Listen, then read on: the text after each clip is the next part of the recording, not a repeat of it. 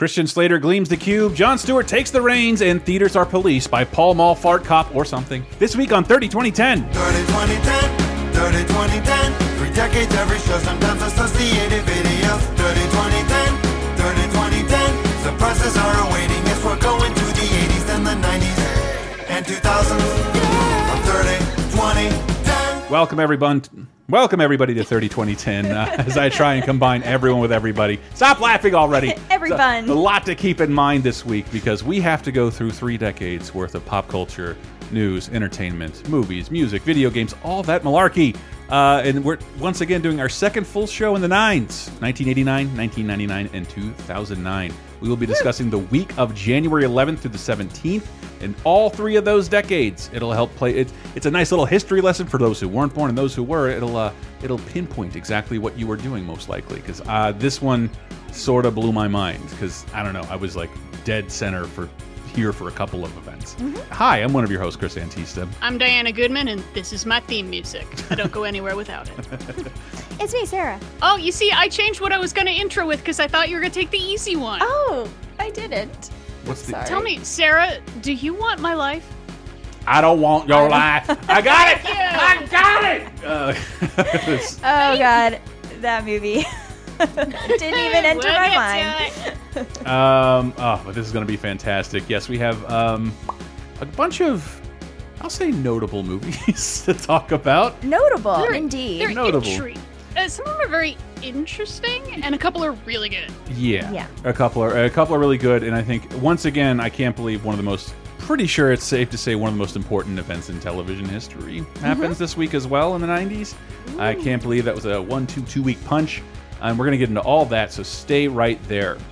But of course, starting like we always do in the 80s, we were talking about 1989. Get those 8s out of your head, people. That was like 2 episodes ago.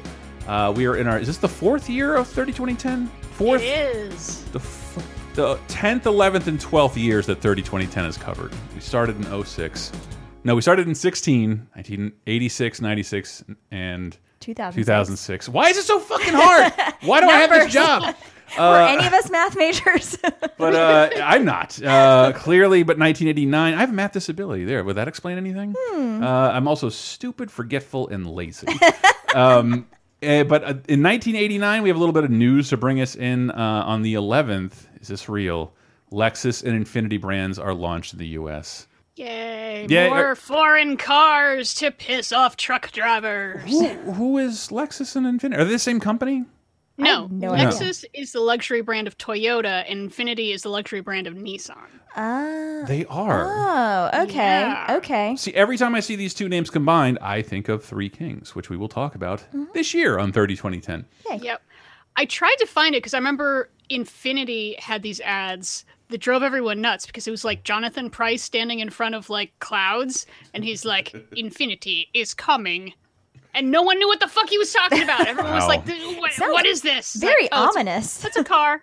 Yeah, it's just a car. But why Jonathan Pryce, who's kind of spooky half the time? Like, he can be real creepy. Yeah. A little bit. Not in Brazil, but everything else. Was he the head sparrow? Yes. Yeah.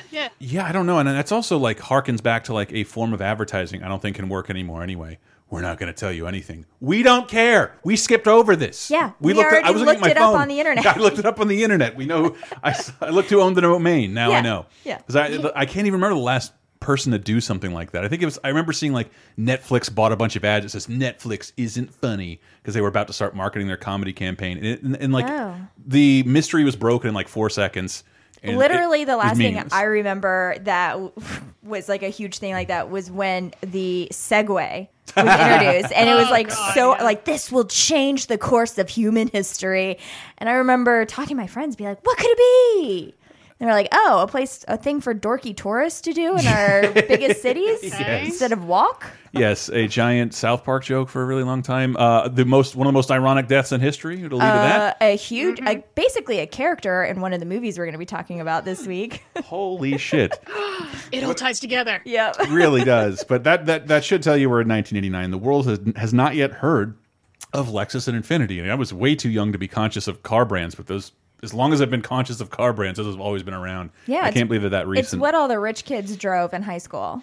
Infiniti doesn't make a convertible. That's my Ice Cube from Three Kings. But movies, 1989, Rain Man is still definitely #1, and you know, good on it, good on it. Because the movies we've gone through that have released after Rain Man, it's definitely better than all of those. Yes. So you deserve it. Agreed. But this movie is real fun. I cannot believe it released in January. January, kind of urban legendy or notorious dumping ground for Hollywood films. Pumpkinhead, starring Lance Henriksen. From a world of fear and darkness comes a creature so monstrous, no one dares speak its name.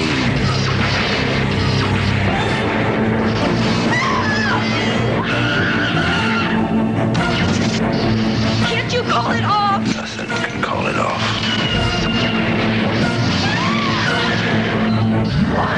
Pumpkinhead. Pumpkinhead. Nobody speak its name. No. A cute little term that we call the cats during Halloween. You little pumpkinhead. Pumpkinhead. This movie is really fun, and I like that it got shit on all over when it was released in 1989, and it has since been reevaluated, most notably because it's the directorial debut of special effects wizard Stan Winston. Oh. Yay. Yep, Stan Winston, the guy who gave us The Predator and Aliens and Terminator and Edward Scissorhands. And the non-CG dinosaurs in Jurassic Park. Yep. Oh, cool. Guy who knows his rubber. Yeah, and I think its biggest flaw is that it's a really, really, really low budget film. But then, like, if you look at how little it costs to make and how much it does, like, yeah, it's being directed by not only an effects wizard, a guy who owns his own effects shop. Wow. So whereas Steven Spielberg would have to pony up dough to get people to bring shit down on trucks, he's like, hey guys, hey Dan, can you get me some more latex?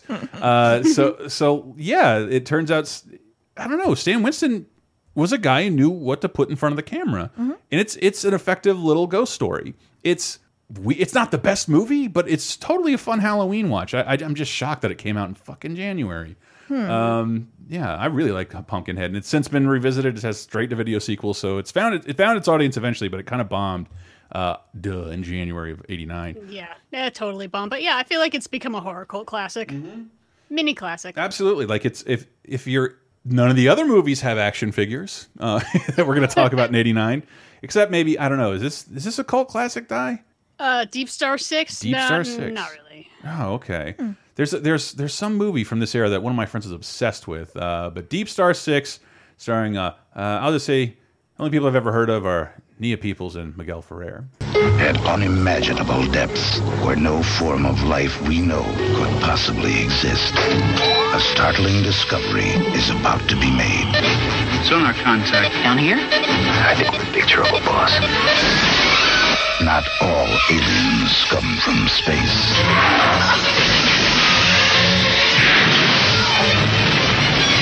Deep Star 6, rated R. What the fuck? Ooh. You didn't recognize Greg Evigan, the other My Two Dads dad? No. Well, but shame on you, The sir. non-Paul Reiser? Isn't it a little early to rip off The Abyss? Like, this is... This is crazy. I mean, it looks totally fun. Yeah, The Abyss doesn't come till later. Yeah, but this looks like an abyssy, sphery type underwater horror movie. I do love an underwater horror movie. Well, we have 2 horror movies in goddamn January. What's going on here? I don't know. We got some more in '99 too. Good Lord. What the hell? Actually, we've got basically the same movie, but back up in space. Can you give me any information on The Experts, Dime? Oh, this movie is so weird. Can. Okay, so remember back in '95, most of us, well, some of us can remember the big deal about like Pulp Fiction. It revitalized John Travolta's career, gave him his career back. Yeah. The Experts is the kind of thing he was doing. I mean, besides like Look Who's Talking, you know, they gave him a little bit of a bump. The Experts is so stupid. It's so he is stupid. So bad in it. It is so, it's a weird movie too. Like, it just has a super kind of weird premise. Like, that maybe could have worked in better hands. Yeah. The trailer will explain. Ooh, can't wait. Americans, here in the most secret KGB complex in the world. Deep in the heart of Russia. Beyond the doors of this classroom, there is an exact replica of a town in the United States. 2 Americans have been abducted. I'm going to bring in some experts on American culture and give this town the facelift it needs. 2 Americans who have no idea. What are we doing in Wally and the Beef's bedroom? That they're not in America. I just got off a plane from New York where it's almost 1990. Here it's the 1950s. We're going to one. Now, we're going to transform this nightmare. They're going to show the Russians what's hip. Blood. AB positive. What's hot. What's your name? Bonnie, and yours? I forgot. And what's happening. The key to modern America is Japanese products. Steadies. Jesus, what the fuck? Yeah. It's so weird. So it's like a really low budget Dark City. So Sam had seen this a bunch because I think it came on like HBO, you know, one of those HBO things it's from your childhood. back-to-back feature with real men. And so he was like, "Yeah, we should watch this because you have to see it to believe it." And we watched this like this past weekend, and it is. So John Travolta and Griffin Dunne else. are people abducted from America to go over to a fake Russian town that's meant to look like America? Yes. It's not even Griffin Dunne. Yeah, it's not Griffin Dunne. Magnificent Ari hair. Gross. Oh, the hair is magnificent. Yeah. Oh, the hair is intense. And yeah, so they're 2 dum-dum like club promoters, and they want to open their own club in America, and so they get abducted and brought to Russia, where they have an entire fake town set up I guess to teach spies how to be American. That sounds very expensive. But they're all real like dorky in 1950s because they're just not hip with American culture. Yeah, so they bring in these 2 ding dongs to like open an American style club and like teach everyone how to be cool. And then in the end, does John Travolta dance in it? Oh, does he ever? And I think this is where he met Kelly Preston, who would become his fake wife. Which again, I find a fun parallel between this and Days of Thunder. 2 possibly gay Scientology weirdos like finding their curly-haired wives. Yeah. Finding out which hair he wants to use the next decade. Yeah. Sorry, John Travolta just posted a flagrantly bald picture of himself. Like, yeah, he's really leaning into that. Attaboy, Finally. man. Yeah. Take it, your hair looked ridiculous. The mullet on him is so magnificent. It's something else. It's something else. Because it's flat and like gelled. It's the worst of 89. Like, everything about him is all the bad things that were happening in 1989 just rolled up in a ball. Yep. Oh, and the pants are real bad, too. Oh, God. This is bad. This sounds like 30-2010's Lock of the Week already. Jesus. And there's 3 more movies left. One of which I haven't seen, which is The January Man, but what a fucking cast on this. Rod Steiger, Danny Aiello, Harvey Keitel, Mary Elizabeth, Mastrantonio, Susan Sarandon, and Kevin Kline in The January Man. A serial killer has New York City by the throat. Every day it's another girl dead. It's getting so I don't want to get up in the morning. But it's Nick Starkey's neck that's on the line. He doesn't like Olson's office. He said the light was no good. You miss me? They may not like his style. You're not drinking your espresso, Mon Capitan. Or his methods. I don't work for you. You work for me. But that's not his biggest problem. The January Man. What the fuck? Oh, what is this? Well, yeah, what the fuck is kind of the problem with this, and that it's sort of a comedy and also sort of a cop movie, but also sort of serious, where, Kevin Kline is hunting this serial killer, and it's written by John Patrick Shanley, who we've talked about a couple times. He wrote Moonstruck, he wrote and directed Doubt, and here he is going for comedy, and, it's just sort of... It's real boring. Like, Sam and I tried to watch it. I was like we had a free weekend, so I was like, I'm doing all the research this weekend. And so, we tried to watch it. And then finally, after like 15 minutes of us just staring at our phones while it was on, I was like, we don't have to keep watching this, you know? Yeah. We can just stop. You can just stop at any time. I know. It's disappointing. I mean, Jesus, just that cast, and Shanley's good, and... I guess give Kevin Kline leading roles. That makes me happy. Yep. With mustaches. No. If he has a mustache, it's always a good sign. Oh, yeah. I have nothing funny to add to this. I wish my farts sounded like the soundtrack to that trailer, that it would just blare a saxophone that hard. So 80s sexy. And I mean, a little on the nose releasing January Man in January. Yeah. I wonder if it has anything to do with Fish Called Wanda being a success. Someone's kind of sitting on this movie starring Kevin Kline. Perhaps. Why not dump it out? They might have rushed it out. I don't know. Yeah, it's just sort of. Disappoint. So now we can get into the movies everyone has heard of. Yes. Yes. Speaking of time capsules. Yeah. Yes. Oh, that's a great way to put that. Ed Latour, Richard Hurd, Steve Bauer, and of course Christian Slater in Gleaming the Cube. Brian Kelly didn't care for the way adults ran things. Adults are predictable. They're living under this illusion that life as we know it is going to continue forever. And he didn't care for the direction the world was heading. I don't know what's worse, you know?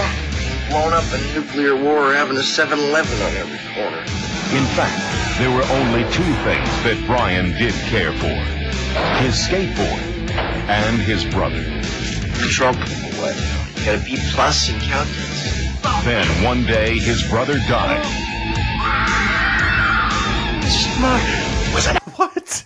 Totally forgot everything about this movie. The trailer is like, we're just going to tell you what the movie is. Exactly, beat for beat. Wow. And then he talked to his dad, and his dad was upset. It's just, I know that the skateboard community doesn't hate this film. And hasn't for a while. Yeah, it's got some pro skaters in it. Yeah, it's just that, like, in terms of representing a culture, which is always pretty embarrassing early on with a Hollywood film, like this one sort of isn't. Like the skateboarding tricks look good. Yeah, and I love the way you put it, Di, as a time capsule. Like it's don't laugh at it as 80s. Like no, it's just That I remember that Vision shirt. Everybody was fucking wearing it, man. Not everybody was frosting their tips that hard, Slater. Jesus. Yeah, I was because. For some reason, I always thought this was a skateboarding documentary, but maybe I'm confusing it with Dogtown and Z-Boys? I think you are. Yeah. Apparently. Or Minding the Gap, one of my choices for best movie last year. But yeah, when the murder happened, I was like, oh, this is really taking a turn. I thought this was going to be a much more lighthearted teenage movie. No. Murder. No, because probably anybody who greenlit this movie was probably terrified of skateboarding. They're always so close to my car. Make them the villains. This scene has to. Oh no, an evil skateboarding gang. Yeah. And then I always figured, and then they have the big skate off at the end, maybe to save a rec center or some shit. Yeah, I don't know. That's where I thought this movie was going, but no. Although I've always loved watching skateboarding, and like, do you remember that show on MTV, Made? Where they would like get like a Joe Schmo, and then take an expert and like teach them how to be an expert in a thing, and like over a course of a couple weeks. And I always fantasized that if I was on that show, I would want to do skateboarding tricks. I think you should do skateboarding tricks. It's not too late. I'm too scared of having skinned knees and elbows. No, you just got too old, man. It's true. It's not a crime, Sarah. My joints aren't what they used to be. Yeah, I don't think I can do it either. I can barely run. I'm not. Gonna, I know. Me too. I'm not doing any like 1080 sack taps at my age anymore, despite how bad I wanted to. The only thing I want to do on a skateboard at this point is have my dog pull me.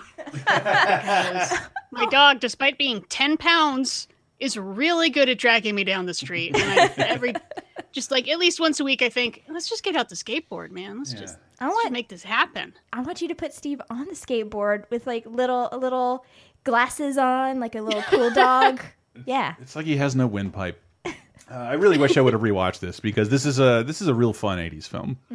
Yeah, but not. It is very 80s. I try to like imagine a 90s version, and I guess I could do a 90s version. And I try to imagine like, what if they did a remake, and it's just like, no. Yeah.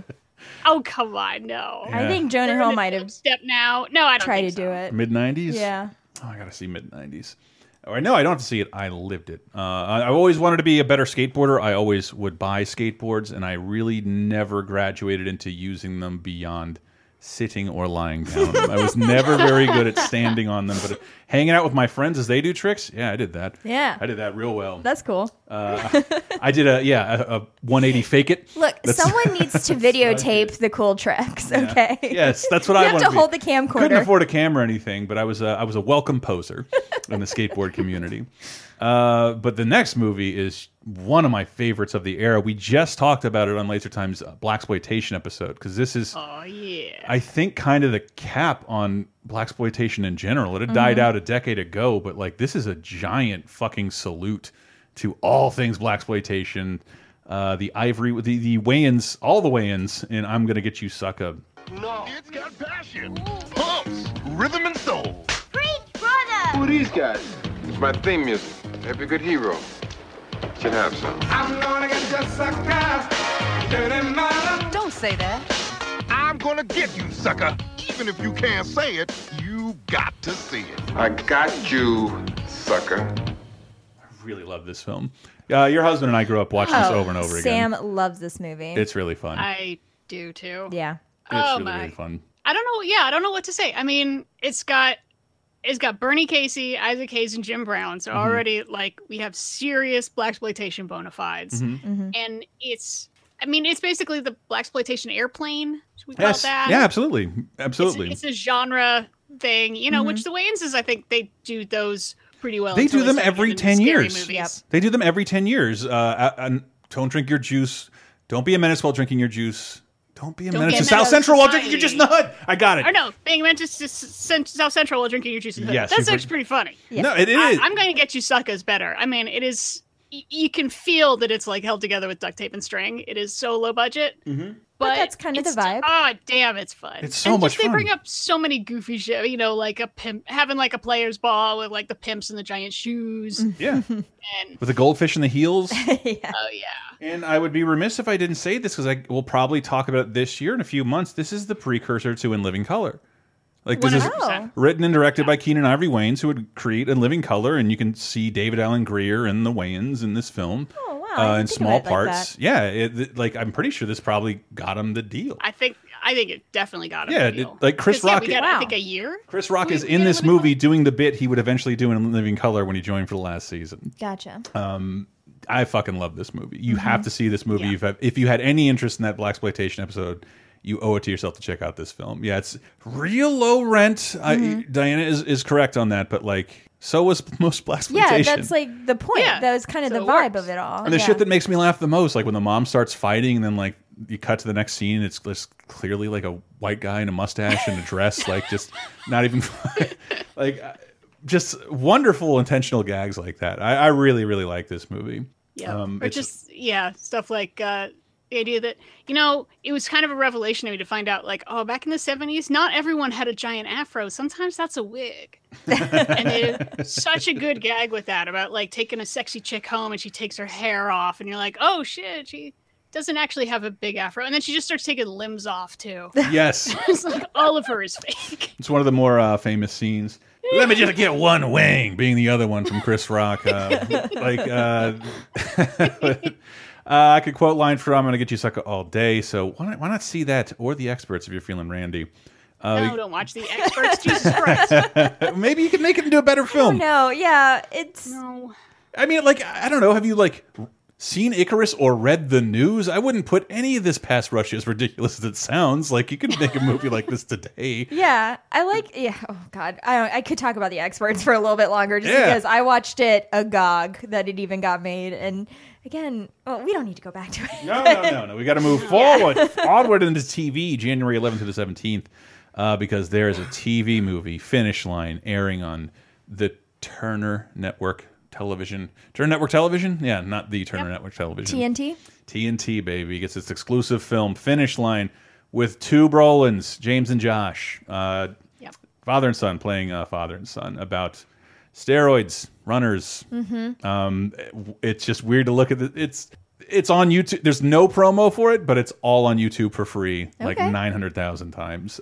So somebody liked it. Well, it's got baby Mariska Hargitay in it. Oh my god, she has so much baby fat on her still. She's so young. And I mean, we're used to seeing Josh Brolin young, because like Goonies and stuff. But it's like Mariska Hargitay's like, you're a little baby. There's all those sex criminals you have to go arrest. What are you doing here? So many sex criminals. Does he push her over a cliff to get his steroids? Sorry, I'm trying to make a weird Infinity War reference with Thanos. Wait, does Josh Brolin say, "I don't want your life" to his father? No, that's Mr. Barbara Streisand. Don't see this movie, but I hope Di can shed a little light on. I looked into it, but I don't. I find it bizarre that these guys were a duo because I've never seen them together. Well, you can if you look up clips from A Bit of Fry and Laurie, which debuted this week with Stephen Fry and Hugh Laurie, and they are hilarious. If people are just used to seeing Hugh Laurie as like House, And I don't even know what you'd be used to seeing Stephen Fry from. Being smart? V for Vendetta? Yeah, shaming people on the internet. V for Vendetta. He had a travel show, I think. Yeah. Oh, the travel show was fun. Okay, if you want comedy gold, Stephen Fry Kakapo. Oh. Excuse me? We can't say that here. With K's. K-A-P-A-P-O. I don't know what it is. But it's like he finds this rare bird that has this bizarre mating ritual, and it just like jumps on this, like the camera guy's head and starts trying to mate with it, and there's a lot of flapping and goofy noises. Oh, wonderful. Yay. It's oh my god, it's like 3 minutes of straight comedy. Anyway, so Stephen Fry and Hugh Laurie had a comedy act coming out of college, because they're like fancy Oxbridge dudes, and it's very, very British and very, very dry and just really silly and funny. And there's only 3 seasons of like, I can even look it up. There's 4 seasons and 25 episodes. Yeah, 25 episodes. Mm-hmm. So it's not like there's a ton to find. But it's extremely, extremely British and really funny. So if you like something like Blackout or other comedy from around the time, you should check it out. I am aware of its importance. I just didn't grow up with it. And like you're trying to buy those fucking DVDs back in the day. They were like the most expensive things in the universe. You have to get them through your fucking PBS telethons. Anyway, also on the 13th, Ryan's Hope takes a bow. I don't remember what that show was. Let's call it a hospital drama. Because well, it's a soap opera. There you go. It debuted in 1975 of 13 seasons and 3,515 episodes. Oh my god. Soap operas are crazy. All of which are indistinguishable. The finale I do care about, that I have to bring up here in the, I'm guessing this would be a Saturday, the 14th of January, 1989. Come along with the Snorks. Yeah! Swim along with the Snorks. Oh, the Snorks. It's the Snorks. If you heard of the Snorks, you saw the Snorks, you have happy memories. Because it's pleasant and it's just slightly less stupid than the goddamn Smurfs. But I don't want to bore you with the details behind it, but like, I don't want to bore any of our listeners with this, but the Smurfs, the Smurfs was so popular. A fad I've never heard anybody talk about is the great Franco-European comic licensing rush, because everybody wanted a slice of that Smurfs pie. No more than Hanna-Barbera. They wanted more of that shit. And I think the guy who originally licensed the Smurfs got kind of dicked over on the deal, so he's like, after the next Smurfs. This comes from a French comic that's very popular. The same comic Marsupilami comes from, called like Spirit and Fandazio or something like that. But it's small characters in a comic, not unlike the Smurfs. Their Smurfs debuted in like a comic that wasn't the Smurfs. They were just little characters. The main characters met. Same thing with the Snorks. It didn't. I feel it's odd that it didn't quite take us. If you were there, you remember the Snorks. I would never recommend revisiting it, but it's also odd to me that, like, I mean, Diana, you remember this? You have to remember the Snorks too, right? Oh yeah, yeah. And even as a little kid, I was still like, oh my god, it's just the Smurfs, but slightly different. Yeah, but in a prettier place underwater. I don't know. I always liked underwater settings. Yet I was like, clearly this has been revisited. Nope, never again. Not since this day in 1989 has the Snorks ever been touched again. I think maybe it has a robot chicken sketch or two, but that is it. They have never tried to reboot it. They have never tried to bring it back. It has no video games. Odd, because I don't know. I felt like the Snorks had a pretty big presence in my life, but then I was the perfect age for it. 1985 to 1989. But yes, it went 5 years, 4 seasons on Saturday mornings from Hanna-Barbera, of course. The language is at least less stupid than the Smurfs. Would you rather me talk about the TV movie Unconquered, starring Peter Coyote and Dermot Mulroney? Not really. It's a TV movie about the Alabama Attorney General that opposed George Wallace and segregation. And that all worked out fine. Moving on. We have to talk about the same era of Alabama in the next segment of TV movies. I don't want to do this. But okay. Do you want to see a really unfortunately hilarious TV ad for the Ryan White story? Please. Sure. TV movie. Because this is not a funny story. Ryan White was a little kid with hemophilia, which is already really fucking sad. And he, needed like blood platelets. And back in the early 80s, before we had a test, AIDS got into the whole system. And so this kid ended up with HIV. And then they tried they banned him from school because other parents are freaking out. Like, oh my God, this kid's going to make everyone have HIV. This is not a funny story. This kid died like right before his high school graduation in the end. It's tragic. And yet, for some reason, this ad makes me laugh so hard, and I hate myself so much for it. Oh, I can't wait now. Then they said he couldn't play with their kids. It's the law. That he didn't belong. They're afraid. Afraid of what, AIDS? The Ryan White Story. Tomorrow. I was born with some AIDS. Yikes!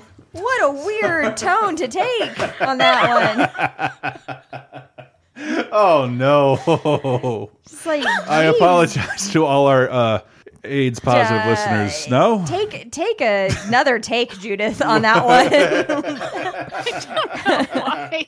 That seems like it's a punchline instead of a shocking, horrible thing. And I love Judith Light. She is always the fucking man. And little baby Lucas Haas, and he's always really good. Because the take is frank and reminiscent of Haley Joel Osment in that Walker, Texas Ranger. Yeah, that take was done without any knowledge that, oh yeah, that's going to get clipped out and made fun of. Over a John Cougar Mellencamp song. Yeah. Oh. But I think also, like, to take a macro look at it, I think we grew up, maybe more so Diane and I grew up in the AIDS panic. Yeah. And I haven't heard anything about AIDS in years. And like now it's just kind of a punchline in most things. Because I hear HIV positive, I don't hear a lot of AIDS. But I'm sure I'm not saying it doesn't exist. One of the reasons I think is probably because of the Ryan White Care Act of 1990 that was introduced after he passed away, which is the first major federal funding for AIDS support for people with HIV and AIDS, and it's been renewed a bunch of times and it saved a lot of lives. Mm-hmm. Well, as long as I don't have to acknowledge. Oh, he's out of office. That's probably he's out of office. That's why. Yep. Oh, God damn it. Well, the Ryan White story, you have that to look forward to. Oh, yeah, stop laughing. Because you know what's worse than AIDS? Having no games to talk about. Yeah. I've lived a privileged life. But we can go into the music of 1989, January 11th to the 17th, because there are new releases. New York by Lou Reed and Skeletons in the Closet, a best of early Oingo Boingo album. How about that? But Bobby Brown's My Prerogative is #1, and I'm very happy we have to close out with that as we take ourselves into 1999. Stay right there, people.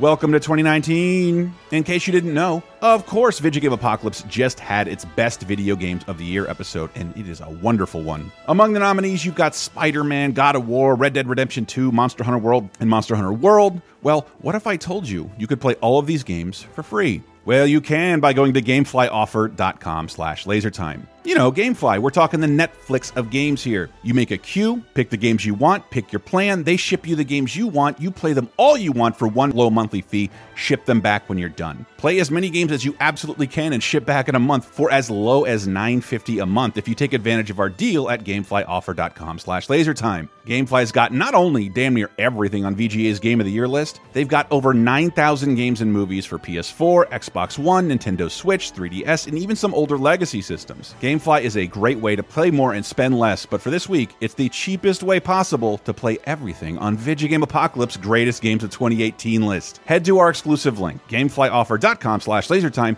and you can take advantage of 2 introductory offers. Try 1 month of GameFly, free, nothing. Or you can get your first 3 months of GameFly for just $9.50 for the first 3 months. And hey, either one beats the hell out of paying $60 for just 1 game. Own it. Once again, get your free month of GameFly at GameFlyOffer.com/LaserTime. This week on LaserTime, the internet's 7th leading pop culture podcast, the gang is tackling a brand new topic. One show that we have to stand for so hard, and I got on Sam. I was like, you have to back me up on this. It's so good, year after year. Vanderpump Rules. Okay. Vanderpump Rules! Wait! It's I'm not going to apologize. I have no idea what it is. It's just a bunch of trash people living in LA. When I say Vanderpump Rules, Vanderpump Rules? Is it or is it like the cider house rules? Is it? No, they don't talk like Michael Caine. Michael Caine is not. Hey, why would anybody watch this show? Michael Caine never watches the show. Michael Caine thinks it's trash. He thinks Vanderpump Rules is the worst thing. It's the worst show in the universe.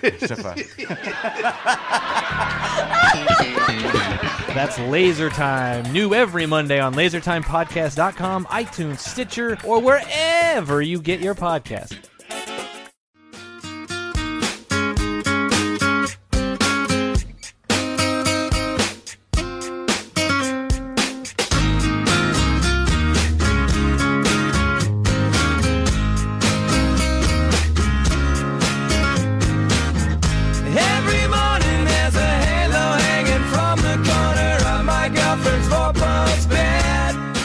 This is a song I can listen to every morning. Every morning by Sugar Ray. I am the worst dad joke offender of all. Off of 1459. I'm assuming that references something really cool. Because Mark McGrath? Yeah, dude. Yeah. Yeah, but I don't know. Shut the door, baby. Don't say a word. Don't say a word. Yeah. This is a fun music video. Is this a black and white one? This is a song that, if it comes on the radio, I don't turn it off right away. It takes me to a very specific time in my life. Fade away. Scratchy, scratchy, scratchy, scratchy. Mm-hmm. Is that how it goes? I can't remember. I don't know. It's kind of like Smash Mouth. All their songs kind of run together for me. Wow. I'm Your Angel by Celine Dion and R. Kelly. Of course, still #1. And R. Kelly will never lose status in terms of Billboard charts or in society. It's, yeah. That dude's not that many ways. When will it end? Yeah. When will it end? Yeah. R. Kelly, if you're out there, made a lot of good music.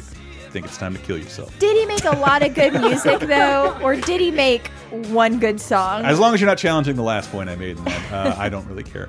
New releases, Unification by Savior is out this week, January 11th to the 17th of 1999. By Your Side by the Black Crowes, Knock Knock by Smog, and Britney Spears' debut, Baby One More Time. Never heard of it. Never heard of it. But we've already... Guess what will finally be #1 in a few weeks, and we don't have to listen to Celine Dion anymore. Yay. Wait, is that song not out yet in 1999? The single's got to be out. The single's out, but it's Oops, not I Did It Again. Yet. Yeah. Okay, I see. It's just, it's running through the payola of the radio right now. No, it's not Oops, I Did It Again. It's not? It's Baby One More Time. Oh, Hit me, they're different songs. They are. Oh. Oops, I Did It Again is the one with the very timely Titanic reference at the end. I read this as news to bring you into 1999. I read this as Dennis Haysbert, but that's the president on 24. Dennis Hastert becomes the Speaker of the House, and none of us ever forgot him. Who is he? Okay, yeah, well, not a great guy. If you were paying attention, he was Speaker of the House until 2007. That's the longest Republican in history. But more importantly, he is the highest-ranking government official in U.S. history to go to prison. Really? A Republican, you say? Sure, it wasn't based over money. He did 13 months for payoffs and bank stuff. No. But why was he doing payoffs and bank stuff? It was to pay off victims of molestation, people that he had molested a bunch of years before. So there is a price tag on that. Good news, Kevin Spacey. And Catholic Church. It is very interesting to see, as usual, it's not just the crime, it's the cover-up, and it's the paying someone for their silence, which is in no way timely. But also, yes, Speaker of the House was a child molester. What? I feel like I totally blanked this out. No, I remember this. I don't remember this at all. Oh, it flew under the radar on a lot of people. I'm not really sure why. I guess we were just too busy yelling about, oh, bummer, or whatever, when we got later on. Well, there was a big spate of Republican politicians getting caught doing various things that go against their family values platform. And I think he's one of the guys that gets just like, wait a minute, was he the foot tappy guy or was he the lifting my luggage, the non-consensual one? Okay. Guy, or was he the guy on the Appalachian Trail? It's so hard to keep track of all of them. It really is. This is true. But, hashtag never forget. the Republican Speaker of the House. And I mean, part of it is he's just kind of a boring guy. You know, he wasn't like a super hard ass. He's not like a Mitch McConnell who's just a dick across the board. Mm-hmm. He's just kind of a guy. He's just sort of there. Real man. You know, I'm drawing nothing here, trying to think of his face. Nothing. Yeah. No, he looks like a shitty vice principal. He's So, spectacularly Mr. boring. Belding. Yeah, I was just thinking Mr. Belding. He molested kids. He admitted it. All right, I'm depressed. Well, that's as good a time as any to jump from the movies of 1989, January 11th. Hashtag never forget. Yeah, the movies kind of suck. They really do. Yeah. Because at a glance, I'm like, oh, we get to talk about this movie. Wait a minute, this doesn't have Jennifer Lopez or George Clooney in it. It's At First Sight. At First Sight, starring Val Kilmer, Mira Sorvino, Kelly McGillis, Steven Weber, Bruce Davidson, and Nathan Lane. Are you blind? Yeah. Cool. You think I'm cool? You are. How much would you risk? Have you ever wondered what it would be like to see? How far would you go? This can't be seen. To discover love. So we're not talking eyes here, we're talking the heart. Val Kilmer. I don't belong here. I'm not meant to see. In the world of sight, I don't belong here. I totally remember this fucking movie now. Great title. It's not good. It's so weird because one of my favorite things on YouTube now is like watching people like hear or see for the first time. So you think it would have at least one beautiful moment in it. It was interesting, like the whole like Nathan Lane is the best part of this movie, and he plays like a visual physical therapist kind of in a way. Who can sing? Yeah, no, I wish. That would make this a lot more interesting if that was part of it.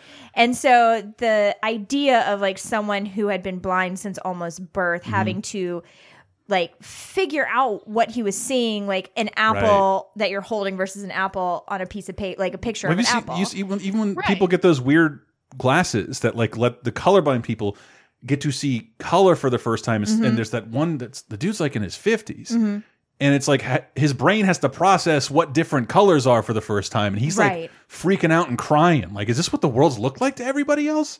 This looks nuts. Yeah. And that part was interesting. Yeah, I don't doubt it. The rest of it, no. I don't doubt it. It's probably like the scene where every superhero gets their superpower. No. What is this? That sounds like something I would want to watch a documentary about. Yeah. Not something I want to watch a romantic film about. Yeah. Me either. Is Val Kilmer bad at acting?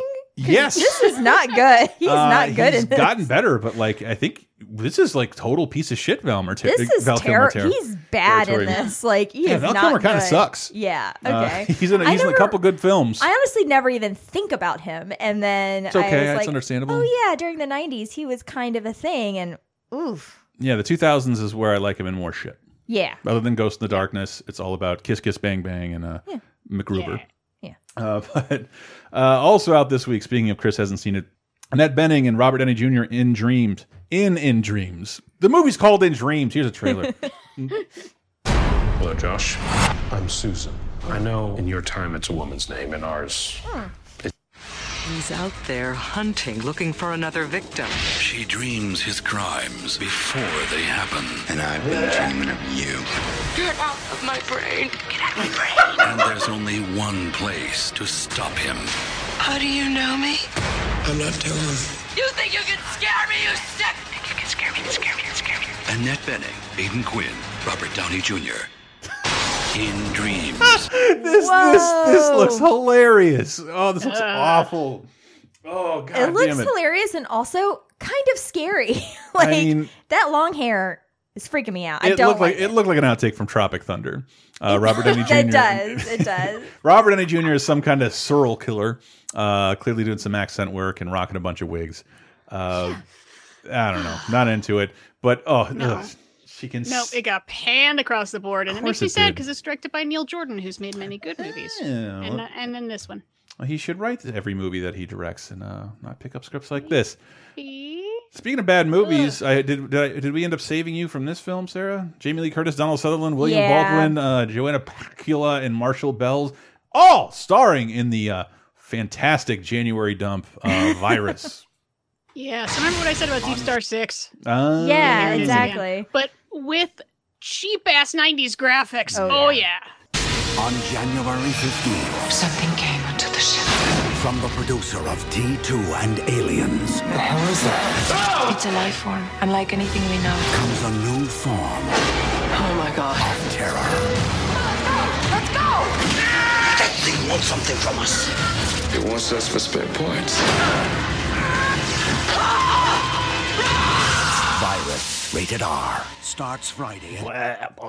Yeah, this movie is so bad. Behind the scenes, Sarah was like, "This movie's fucking terrible." I'm like, "We're not required to watch all the way through terrible films." I was trying to do my due diligence, and I like, you know, I like to do research on all the films, even the ones I don't watch, even the ones I've already seen a million times, just to kind of be fresh. Yeah. And I saw like, oh, this had gotten like, it's kind of like cult status now. It's like, great.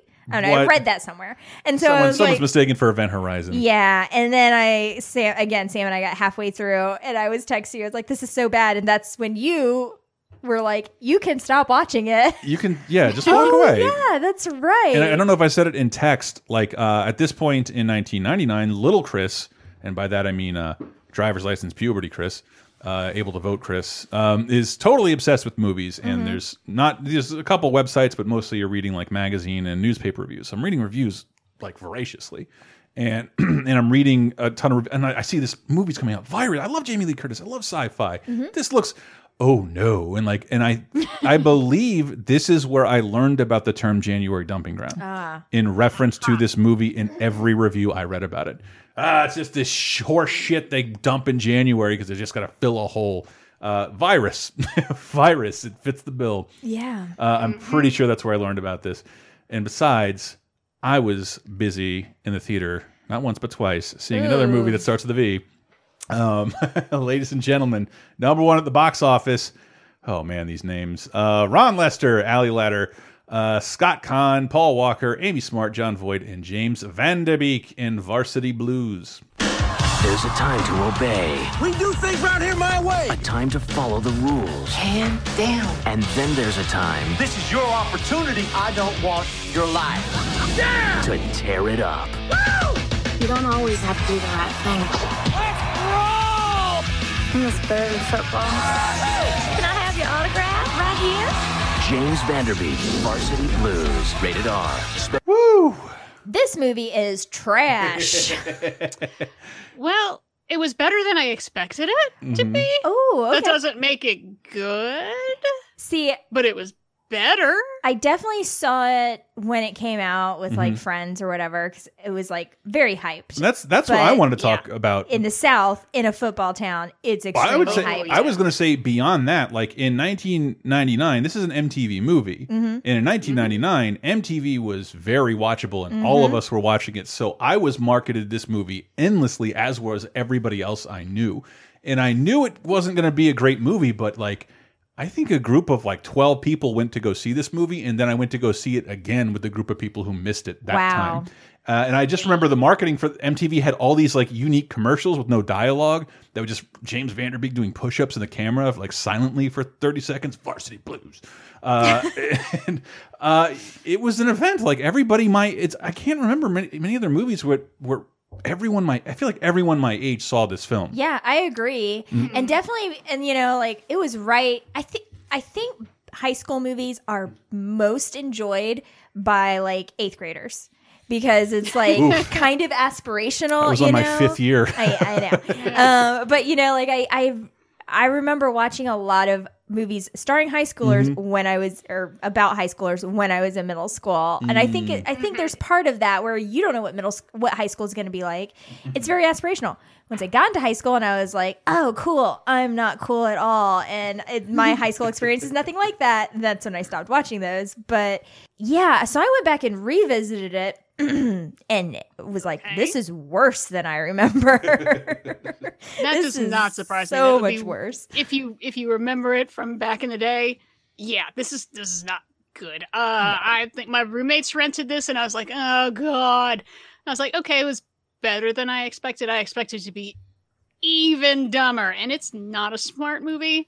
No, it's got a big fat dude. It's got a girl wearing a whipped cream bikini. I was going to say, I think that is the movie's legacy. And that is the whipped also cream bikini. And that line, because it was in every single ad, and those ads played forever.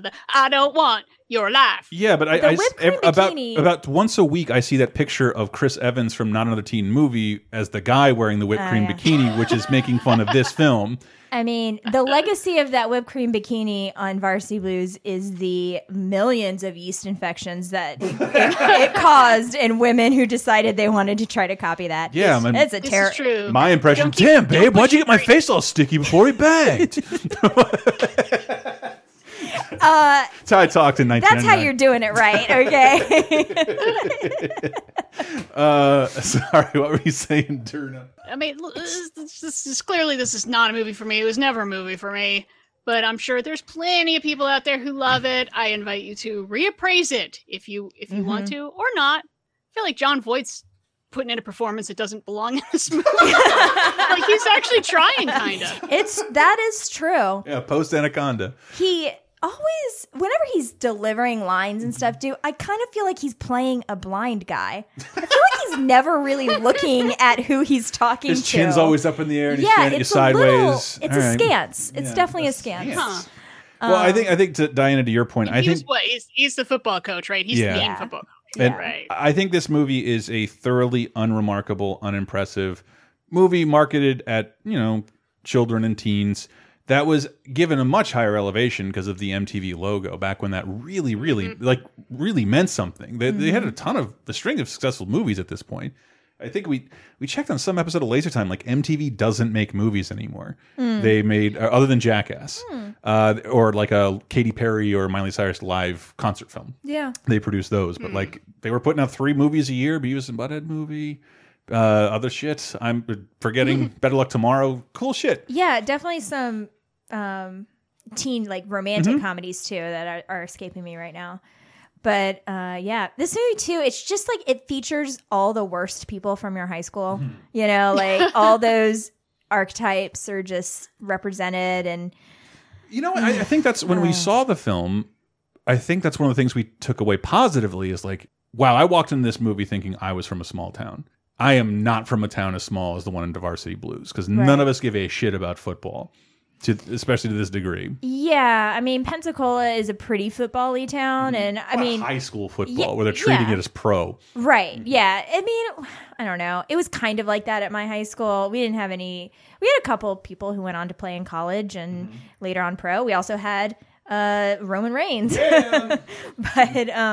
But yeah, get well soon, brother. It was treated as a big deal in my high school, and I was the water girl for the football team my freshman sophomore year, so I was at every game.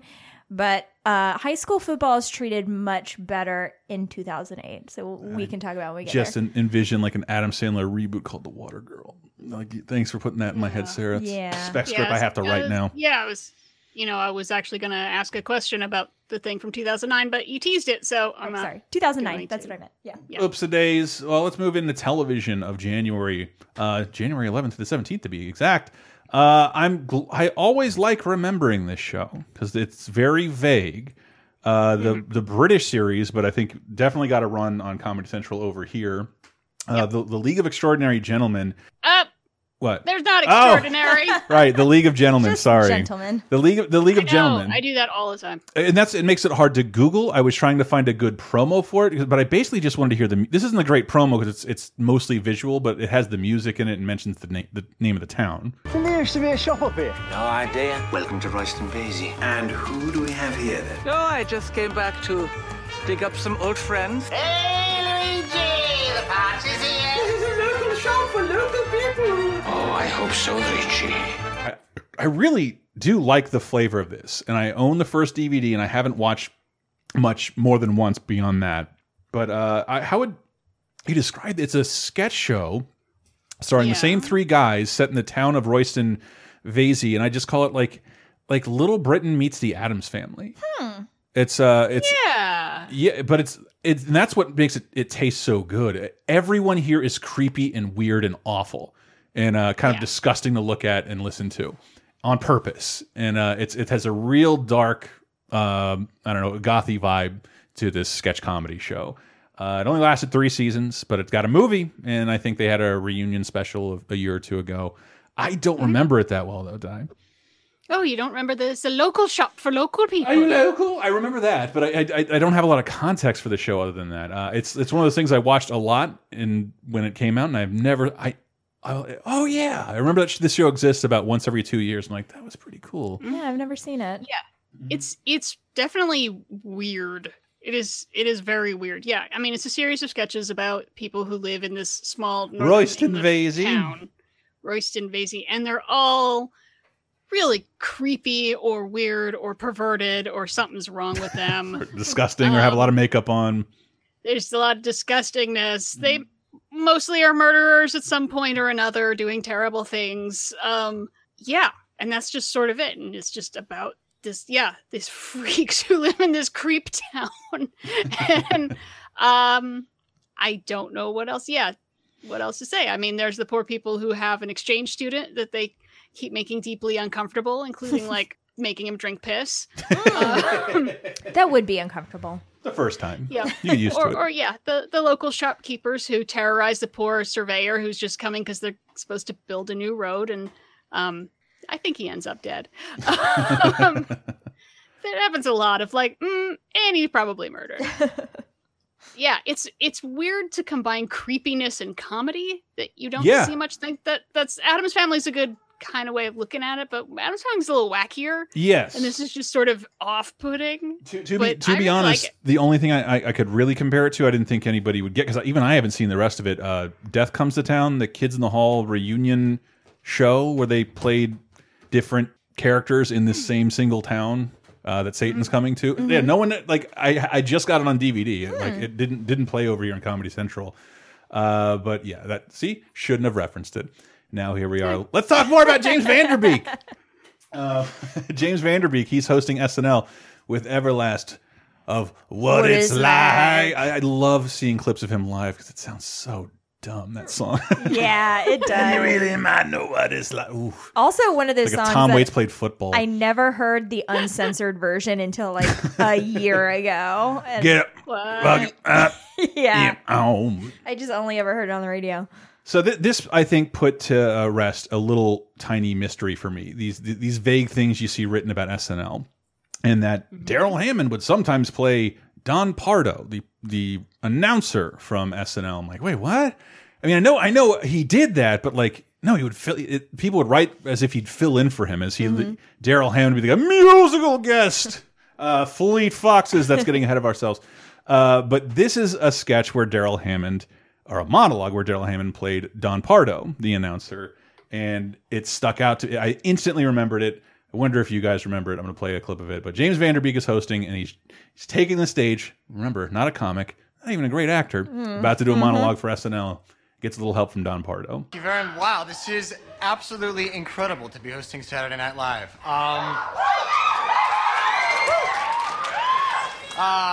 Most of you probably know me from the show Dawson's Creek.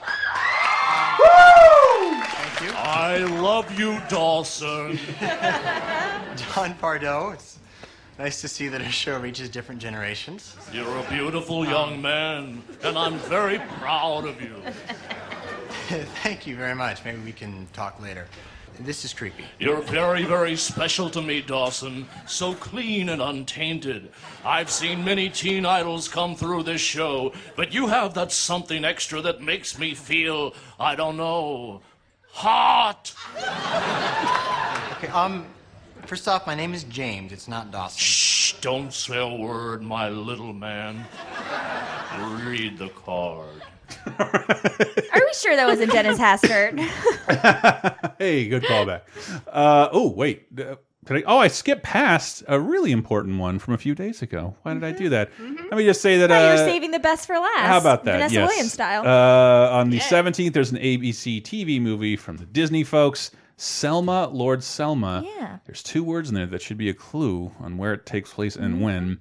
But it's about a little girl during the period you saw in Selma. Yeah. I believe. They listen to a speech by Martin Luther King and then get involved with the march. Yes. So George Wallace gets to make 2 appearances in films on this edition of 30-2010. Very exciting. That's the important But point it is, that. we didn't say it is Martin Luther King Day, I think. It's coming up. Yes, it's like next week. It's coming up. Okay. That's what I thought. Remember, working like a week ahead. But the biggest television news of 1999, I'll say most of 1999, January. Yeah. Jon Stewart takes over as host of The Daily Show from Craig Kilborn. And I went and tracked down the clips. Comedy Central's Australia site is the only one navigable enough to find these.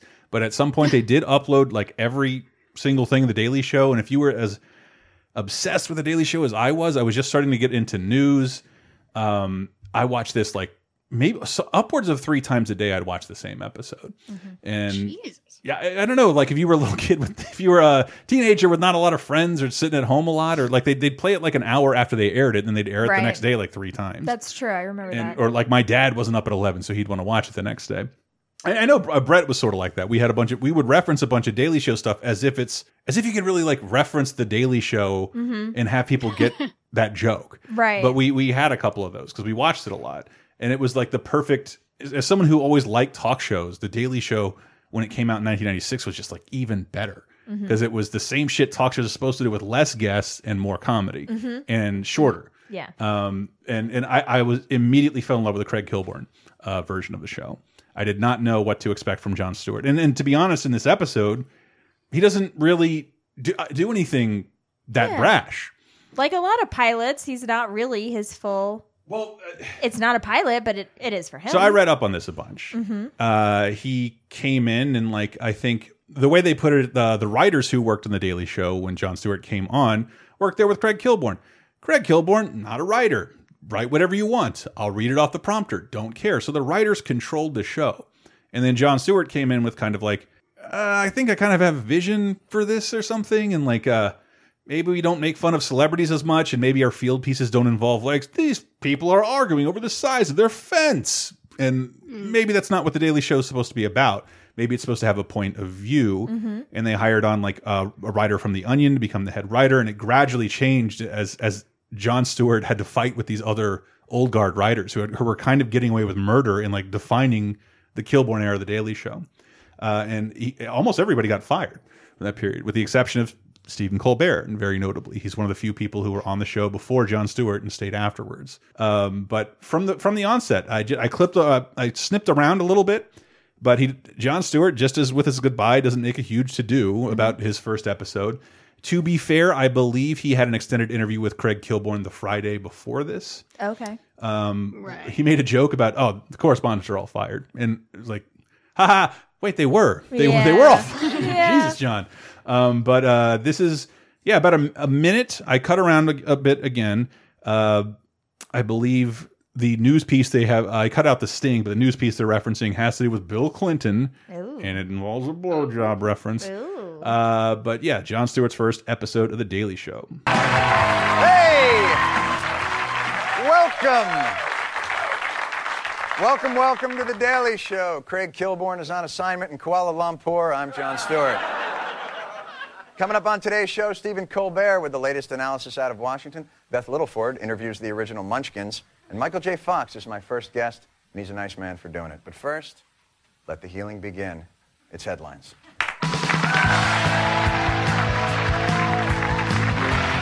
And now, for our continued comprehensive coverage of The Final Blow. You're out of order, he's out of order, this whole trial is sexy.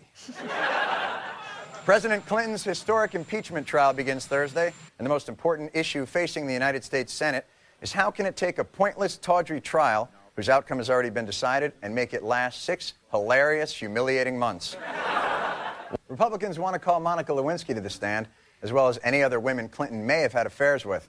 However, many officials oppose the idea, saying the caravan of trailer homes to Washington could paralyze interstate traffic and rob the Little Rock fast food industry of hundreds of its most reliable assistant managers. Wow. I love that clip as a big Daily Show fan. One, the segmenting of like, but now it's time for headlines. And the next segment was in other news, but like, just say it's just jokes, man. And they slowly got rid of that. They slowly got rid of the 5 questions in the Moment of Zen, all stuff that were staples. Wait, no, the Moment of Zen did stick around. Yeah. But a bunch of the Kilborn stuff kind of went away. But also it's for Jon Stewart stuff. It sounds a little reedy. because he was very hands-on with the writing, and I think wasn't quite there at this point. Also, notably, I don't know who was dressing him, but I'm guessing Craig Kilborn, tall, good-looking guy, kind of easy to put a suit on. Jon Stewart looks like a little boy with a borrowed suit for like the first year. Yeah. But then at the end, you're like, oh, that sounds like a little more Jon Stewart's voice. He's doing his own jokes. And there's a great piece on that. Fuck, where did I read that shit? But it was an oral history of The Daily Show. Apparently, he had a real tough time starting up. He had to learn how to be a dick to these writers who had been getting away with murder. And yes, Michael J. Fox was the first guest. Oh, and also that the field piece that day is Beth Littleford talking to the Munchkins. What we will go on to think of what The Daily Show is would never bother with that kind of piece ever again. Interviewing the Munchkins. Jesus. I think we all know, like, The Daily Show basically changed the way we think about news, probably. Yeah, I think it changed in a real fundamental way. I think it changed snark. Yes. I think as we watched like talk show hosts retire, Jay Leno and Letterman were not doing this. Now everybody is doing what Jon Stewart does. Everybody. Yes, true. And he didn't just change the news, he changed late night comedy. And kind of now the only people, the people who are doing the press's job, basically now. Sometimes, sometimes. They don't get enough credit for that, but it's absolutely fucking true. Calling bullshit. Wasn't it? I feel like it was only a couple of years later where they started actually finding out, like, oh, young people are getting their news from late night. Yes. Right. And then the conservatives like, bluster, bluster, bluster, blah, blah, blah. Every test they test more accurate than any of your Fox News viewers. Yeah. So maybe it's an okay source for people to get their fucking news. It's 100% where I got my news in high school and through most of college. It's pretty brilliant. I've had arguments with right wing. You get your sources you get your news from late night comedy shows. I'm like, no, I just post clips from them because that's funny, and I don't have a New York Times account. I have to sneak. I can't go sharing my secret link. And I mean, towards the end, The Daily Show was a news program that was funny. But in terms of how you make a joke doesn't work in the late night format unless you establish exactly what's happening in a one sentence correct and non-biased way. Yeah. That has to happen first before the joke comes. Whereas like Sean Hannity, we'll talk about next segment, we'll just talk for a fucking hour about fucking nothing with no corroborated sources at all. Yeah. But anyway, yes, like it changed the news, it changed comedy. I think every time Jon Stewart pops up, I click on that YouTube link because it's like I really miss the guy. I really miss lose the guy. their minds. It's like the Pope is coming to tell us something important. Yeah, true. It's like, oh, let's come back to us. Yeah, we miss you, John. Where was I talking about that? Like that he was opening for Dave Chappelle, and Dave Chappelle had like sold out, I think, Radio City on like the night of like the Parkland shooting or the Vegas shooting, and like the vibe is really fucking weird. And he just says like, and I didn't tell anybody who the opener was, and then Jon Stewart walked on stage, and it was like everybody's dad walked into the room, and everybody breathed a sigh of relief. Okay, we're going to be able to acknowledge what's happened and laugh a little bit. Because that's how this dude makes us feel. He's a real soothing presence for a lot of us who, like, I know people around my age who were really, like, starting to become more politically aware as they were getting older in high school and graduating from high school and going to college.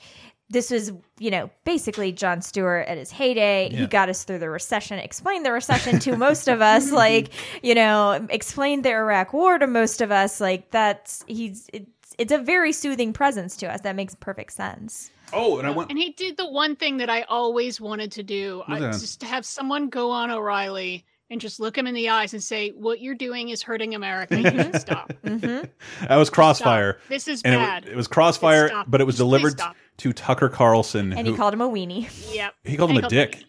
He called him a dick to his face, and I just make sure to watch that clip so you know how fake Tucker Carlson is now compared to the persona he originally chose that didn't work for anybody. Yeah. But it was the attitude of it. It wasn't just like, no, what you're doing is wrong for America. It was that beleaguered feeling that I have when I see these guys. It's just, guys, come on. Yeah, come on, man. Yeah. This is not a bipartisan issue. We know what you're doing. Just stop it. I think veterans should die early. Yeah, I agree with this law. Like, no one's really having that argument. What are we doing on this news show? Right. Come on. Oh, and I want to give a little bit of sorry, comedy nerd and big Jon Stewart fan. I don't think we live in a reality now where a guy can have a spectacular failure of a talk show and then get another one and succeed at that. I don't think we live in that world anymore. There are too many Instagram comedians like that are way too deserving. Sure. But Jon Stewart had a great show on MTV. It got swooped up and put into syndication, like mostly on Fox channels, an Arsenio replacement, and kind of failed miserably. But he got this other shot, and in reading the oral history, they credit it with in between his talk show failure in The Daily Show, he was on the last season of the Larry Sanders Show playing himself as someone who would take over a talk show and make it great again. Yeah. And that made him relevant. And he had so many fucking funny moments again. Because I love the Jon Stewart Show from the beginning, the MTV one. I didn't see the Fox one very often. But he's so great in the Larry Sanders Show. So great. Yeah. No, I remember seeing the MTV show and being like, this is so much smarter than you fuckers deserve. Yeah, it was so good. Oh my God, this guy cares. And he's fucking funny. And you're not getting half these jokes. Yep. I hate you people. Thank you for giving me this show. And now he opened a farm sanctuary, rescue farm. Oh, did he? Yeah, because he's the best human in the world. Yeah, it looks that way. Looks that way. Too small to me too, anybody. I saw him live once. He's very short, man. But that's true.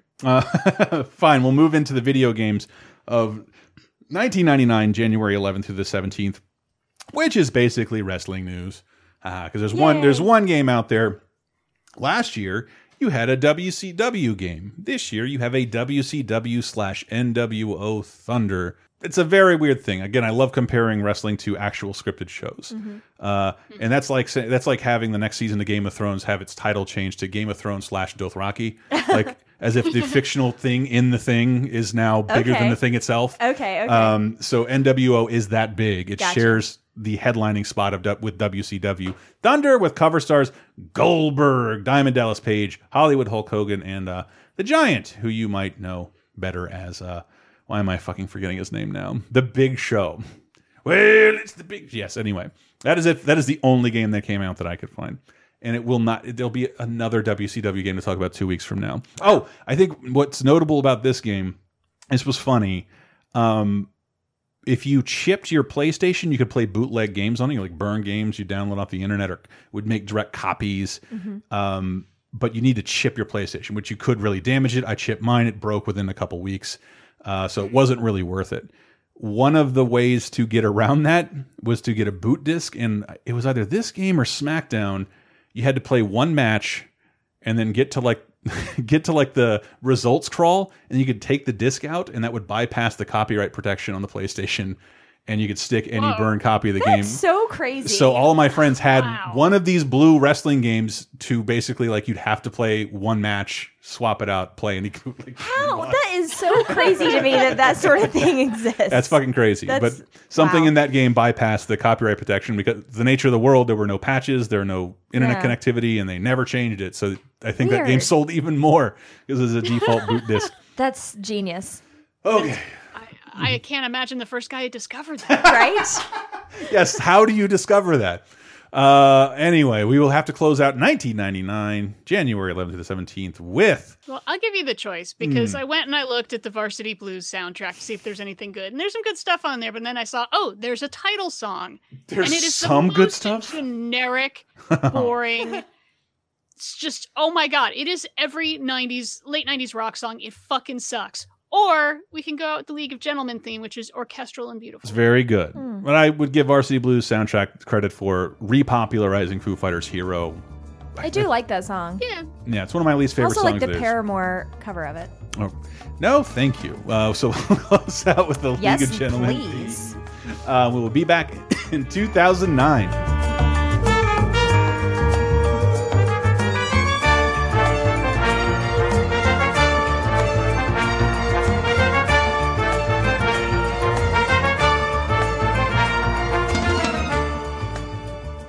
Would you like exclusive bonus podcast commentaries and more from the LaserTime crew? Then we strongly encourage you to support this show on patreon.com/lasertime. It supports not only this show, but all the rest of the LaserTime network. You'll get commentaries, play games with the hosts, see exclusive videos first, and receive an uncut weekly ad-free podcast bonus time. Speaking of which, here's a quick taste. I wanted to do worst of movies and TV. And when I did, I'm like, what's the worst of TV? And it's just like, we have changed as a culture. Yeah. If there is bad television, I don't know what that is or what that looks like. I managed to avoid most of it this yeah, year. exactly. And like, I don't even have like a spouse to blame on. Like, I don't like this show she makes me watch. Like, yeah, I haven't seen a bad show in fucking 2018 at all. Yeah. Like, because why would I watch that? And then I look at this article. I think it was on Business Insider. It's like the worst TV show according to critics and fans on each network, and it's like I have never heard of a single one of you. Oh yeah, I know exactly what you're talking about because I came up short trying to come up with bad TV for it's this impossible episode. now. There's too much good TV to bother with bad TV. I know. I looked into like the worst TV shows of 2018. I'm like, I haven't seen any of this shit. Right. Like, and why the fuck would you? I'm behind on shows I love, but movies was a little easier to run down. Almost everybody universally said the movie Gotti. The movie Gotti. Oh wait, who directed that? E baby. E yes, from Entourage. That's why I know what that is. And oh, I'm like, seriously? Yes. Oh, wow. Kevin Connolly. I'm like, that figures. B, I'm not seeing that shit. Here's another. Get Bonus Time, a weekly uncensored and commercial-free podcast every Tuesday, starting for just $5 on patreon.com/lasertime.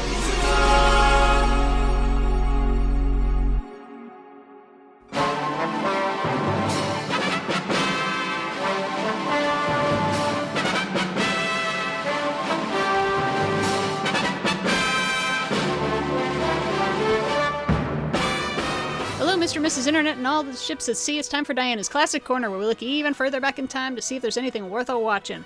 And for the week of January 11th through 17th, honestly, no, there's not really anything worth a watching. It's kind of boring stuff, but it's definitely something I have to recommend, because January 12th, 1969, 50 years ago this week, saw the release of the debut of Led Zeppelin. The album is called Led Zeppelin, also known as Zeppelin 1.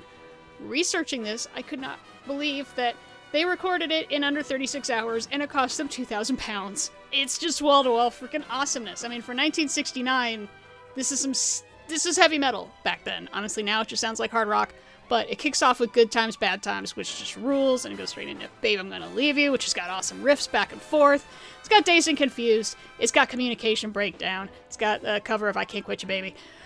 Yeah, go back and listen to some Led Zeppelin, especially if you listen to it sort of chronologically instead of just sort of piled all together like it is on classic rock stations. You get a different feel for it, and you can kind of maybe appreciate what they're doing more, and that they're basically just taking blues and making it kick-ass.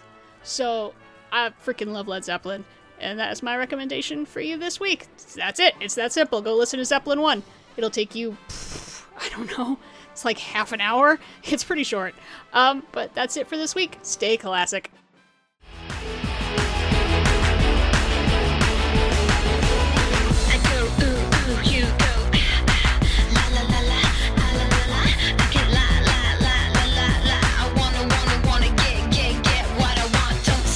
I have not heard this, but I don't hate it.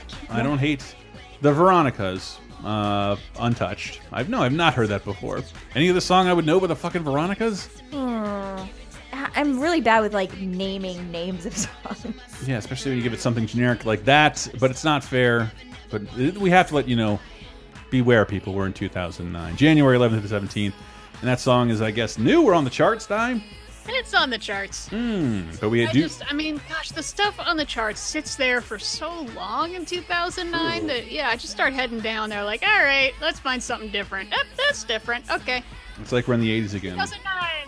2009. New releases, Fever Ray by, you'll never guess, Fever Ray. I really like Fever Ray. Are they Jimmy Ray? No.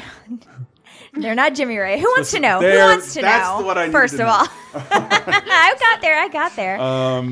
Yeah, Fever Ray is great. It's one half of the duo The Knife. I don't know if you're familiar with them.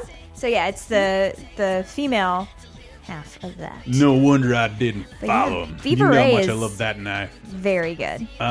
Some people call it. Never. Hordes of Chaos by Creator and Just Dance by Lady Gaga featuring Colby O'Donis, which I heard that song on the fucking radio. I've never heard Colby O'Donis' name before.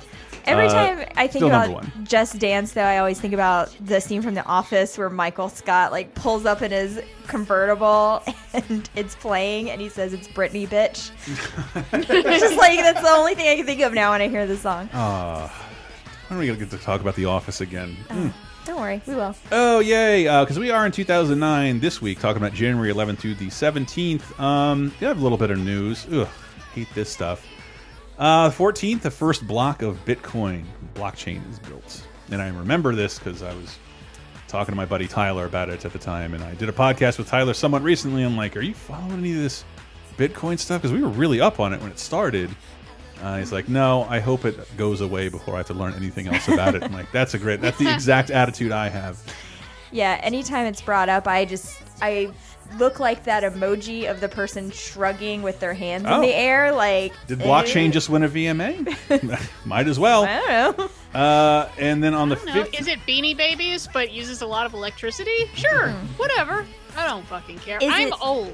Is it Beanie Babies but libertarians are super into it for some reason? Yes, because they have a vested interest in not being poor. And I don't. If their stock exchange was run out of what, like a D&D forum, I think it was. I don't understand, and I don't want to. Yeah, if the stock exchange met exclusively on Reddit, that's what Bitcoin is. On the 15th of January, Miracle on the Hudson. It's been 10 freaking years. I cannot believe that. Since the events of Sully? Sully Sullenberger? Yep. That's not really his name. Yes. That's a 30 Rock character, sorry. No. It's truly his name. He was actually on 30 Rock, though. It's what Chesley, I think, is his name. So it's like, yeah, I would go by Sully. Anyway. Yeah, same. But yes, that is the news to let you know exactly what era we are in, because the movies, I don't know. I don't think we're going to hear a lot of people going to bat for any of these. Maybe Hotel for Dogs. Hotel for Dogs. Any lovers out there? Must love dogs. You want to see a bunch of dogs, and some kids take care of the dogs, and it's cute. I watched a bunch of trailers looking for clips, and no, you know what you're getting. It's a Nickelodeon movie, and it's called Hotel for Dogs. It's about kids, and they take care of a bunch of cute dogs. Do the dogs have celebrity voices? No, no, not talking dogs. Oh. But it's got Don Cheadle and Lisa Kudrow in it. I know. Weird. I guess baby got to eat caviar. Sure. But I didn't see this one either. My Bloody Valentine 3D. I forget. Was I reading about this is like at the tail end of like the horror remake craze, and they kind of tacked the 3D on? I saw this on the list. I assumed it was a concert film. Isn't there a band? There is. Okay, I just assumed it was a concert. You should have just left it as like an intentional joke. And I want to look old. It's a remake of an 80s horror movie. Oh, okay. Oops. Starring Tom Atkins, Jensen Ackles, Jamie King, and I want to say this real bad, Kerr Smith. Like, Jensen Ackles is a Supernatural, right? Yeah. Okay. This is why Sarah's on the show. She covers a different demographic. I can't answer that either way. Not many. I don't watch that new show with 16 seasons in it. It's been on for 20 years. We know my stance in the CW. But here's a little bit of that trailer. There was someone else down there, and he tried to kill me. On January 16th, witness the most frightening 3D motion picture event to tear through the screen.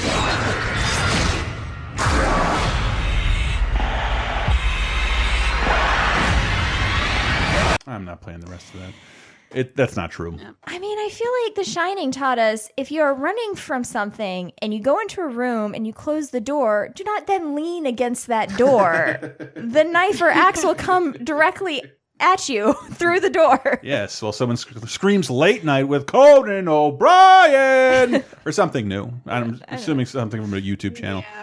It is weird, though, that we're in the second week of January, and all 3 years we've got like at least one horror movie. That is true. Sometimes more than one. But you know how much?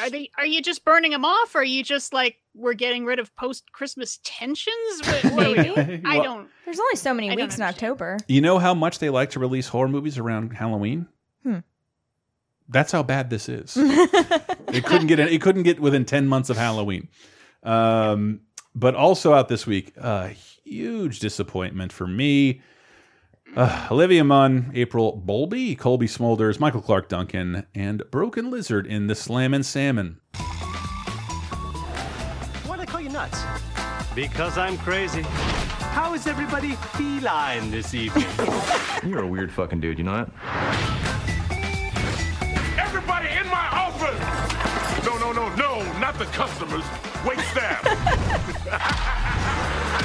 Champ is offering a prize to the top-selling waiter. First place gets $10,000. Last gets a broken rib sandwich. Oh, I wanted to like this so much more. I laughed so much during this. I know. Like, 'Cause I feel like I love Broken Lizard. I kind of do too. But I don't love most of the things they've done, which is strange. No. I actually kind of I like one thing they've done. I like Beer Fest. Well, 1.5. I like Beer 1.5. Fest. I'll give you half for Beer Fest. I kind of liked the hotel one too, to be honest. Club Dread. Yeah. No, I couldn't get down on that one. Yeah. Now it's they're a bunch of jerks in a restaurant. Before it was they're a bunch of jerks that are cops. Right? Yeah. And then they ran a hotel. They're in a restaurant. But this is like low budget even for them. And I've tried to watch Super Troopers 2 like 4 times, and it's not bad. It's just that like my attention span for like full length comedies is just like out the window at this point. I'm so used to watching movies for different reasons. I'm part of the problem. That we talk about occasionally that there are no funny movies anymore. There are funny shows. There are. There are funny podcasts. Hello. There are funny movies. Just people aren't really going to them. It's just weird. If there aren't like crazy stakes, how do I keep watching? And when it's I wonder if this guy's going to burp or fart. Like, yeah, pass on that one. I sound like such an old man, but like, I don't like every comedy I've turned on in the last year. I think I don't really ever get through. How many comedies did you go see in the theater though? Not many this year. Yeah, how many did I? None. Sarah, who pretty much picks everything I see in the fucking theater. That's true, I do. I mean, Sam and I saw Tag. Is that the only comedy I saw in the theater this year? Yeah, I think it might be. Sicario was hilariously stupid. Oh, so bad. A Muslim prayer rug at the Mexican border. What the fuck is this? A national address? Hey. Am I laughing or crying? We'll see. We haven't actually heard the address yet. Okay. Don't listen. Just don't look. Just don't look. But Slam and Salmon, this got a really, really small release compared to the other films, which I only think is weird because Beer Fest is quite beloved. I think a ton of people love that movie. I think it did pretty well, and this one didn't come to our town. When I saw it in a video store. What the fuck? There's a new Broken Lizard movie. I'm the internet movie guy. But anyway, I'll have to move on. This I don't know anything about. It's not the shelved Johnny Depp movie. It's the Anthony Mackie. Oh, how am I supposed to say that name? Antonique Smith, Direct Luke, Anjala Bassett. I'm pretending I'm not just stupid. I'm pretending I'm doing it on purpose. Key and Peele sketch. Jamal Waller. Don't be churlish. Present. Don't present in the movie. Notarius. What kind of grown-ass man calls himself Puffy? By the time you're 21, I'll make you into a millionaire. You just keep an eye out for the media, for the public, and for your fake-ass friends. Give it up for Notorious B.I.G. Come on. Sicker than your All right, I can't just sit here and listen to this song, but I would really like to. Oh, me too. So, wait, is there another Notorious movie coming? Yeah, isn't that the one that Johnny Depp's in that no one wants to touch? They've put yes, they've filed away the fucking Ark of the Covenant. I saw a trailer for that in the theaters, and then it disappeared. Yeah, it's gone. It's totally gone. It almost got Gotti'd. Too bad. Listen to the worst of, ladies and gentlemen. They should have Gotti. Oh, but yeah, it's on every worst of the year list. Anyway, okay, so this movie stars Ingrid Bergman and Cary Grant, and Ingrid Bergman is going undercover as a spy in Claude Rains' house looking for ex-Nazis. And Hitchcock does some great camera stuff. Notorious. Thank you. No, we're not. I don't understand who Alfred Hitchcock is. He has a dirty word in his name. We don't talk about him in this house. Hitch. I know. None of us are fans of that movie. But it's I forgot a Biggie movie even happened because I think we were kind of all biopicked out at this point. But I don't know. I'm surprised this wasn't bigger because I don't know. It was 10 years ago. He was more popular than. Well, not ever, but yeah, he'd never be more popular than he would be in 2009. Yeah, I don't know. Maybe it's just that the reviews are sort of it's okay. It hits all the biopic notes. There's nothing especially interesting about it. It's fine. Yeah, except that was kind of a fascinating dude. I don't know. Really like that guy. Yeah, he's got a very interesting and extremely short life. Yeah. He packed the events in though. Man, you know what? If the person who made this movie was smart, they would have made a Tupac movie and released them at the exact same time, so we could recreate a little of that East Coast West Coast feud by which one you saw. I saw Notorious. I saw what's a fucking good Tupac movie name? Packalicious. Packalicious. What? I don't know. Okay, Mom, I'll take it. Tupac to be forgotten. Tupac Too Furious. Yeah, no, I did not see that one. But I've tried to watch the next movie several times. Hey, I watched it. Why? Oh, I'm leaving. Because I am fascinated by movies that become punchlines like this one did. Because sometimes I feel like it's deserved. And sometimes I feel like it's just a pile-on effect where most of the time when people use this movie as a punchline, myself, we're all guilty of this. We haven't actually seen the movie. Right. So like, is it really bad, or are we just like piling on because we know it's a national joke? And that's why I was so curious about it. Here's a hot take. Kevin James, fucking hilarious. I love Kevin James. He's fucking hilarious. His stand-up is great. Yeah, he's awesome. He's good in bad movies too. Yeah. And it's hard. Pitch. it's hard to take a stand for Paul Blart Mall Cop, but seems many of you did with your dollar this week in January 2009 because it's #1 at the box office. Here's a little bit of Paul Blart for you. We got a high roller. Meet Paul Blart. I'm gonna have to issue a citation. You're kidding, sir. I'm warning you. You're a nasty old man. He's a mall cop. Give the fake cop a hug, Jacob. On January 16th. There's some people trying to take over the mall. I took an oath to protect this mall.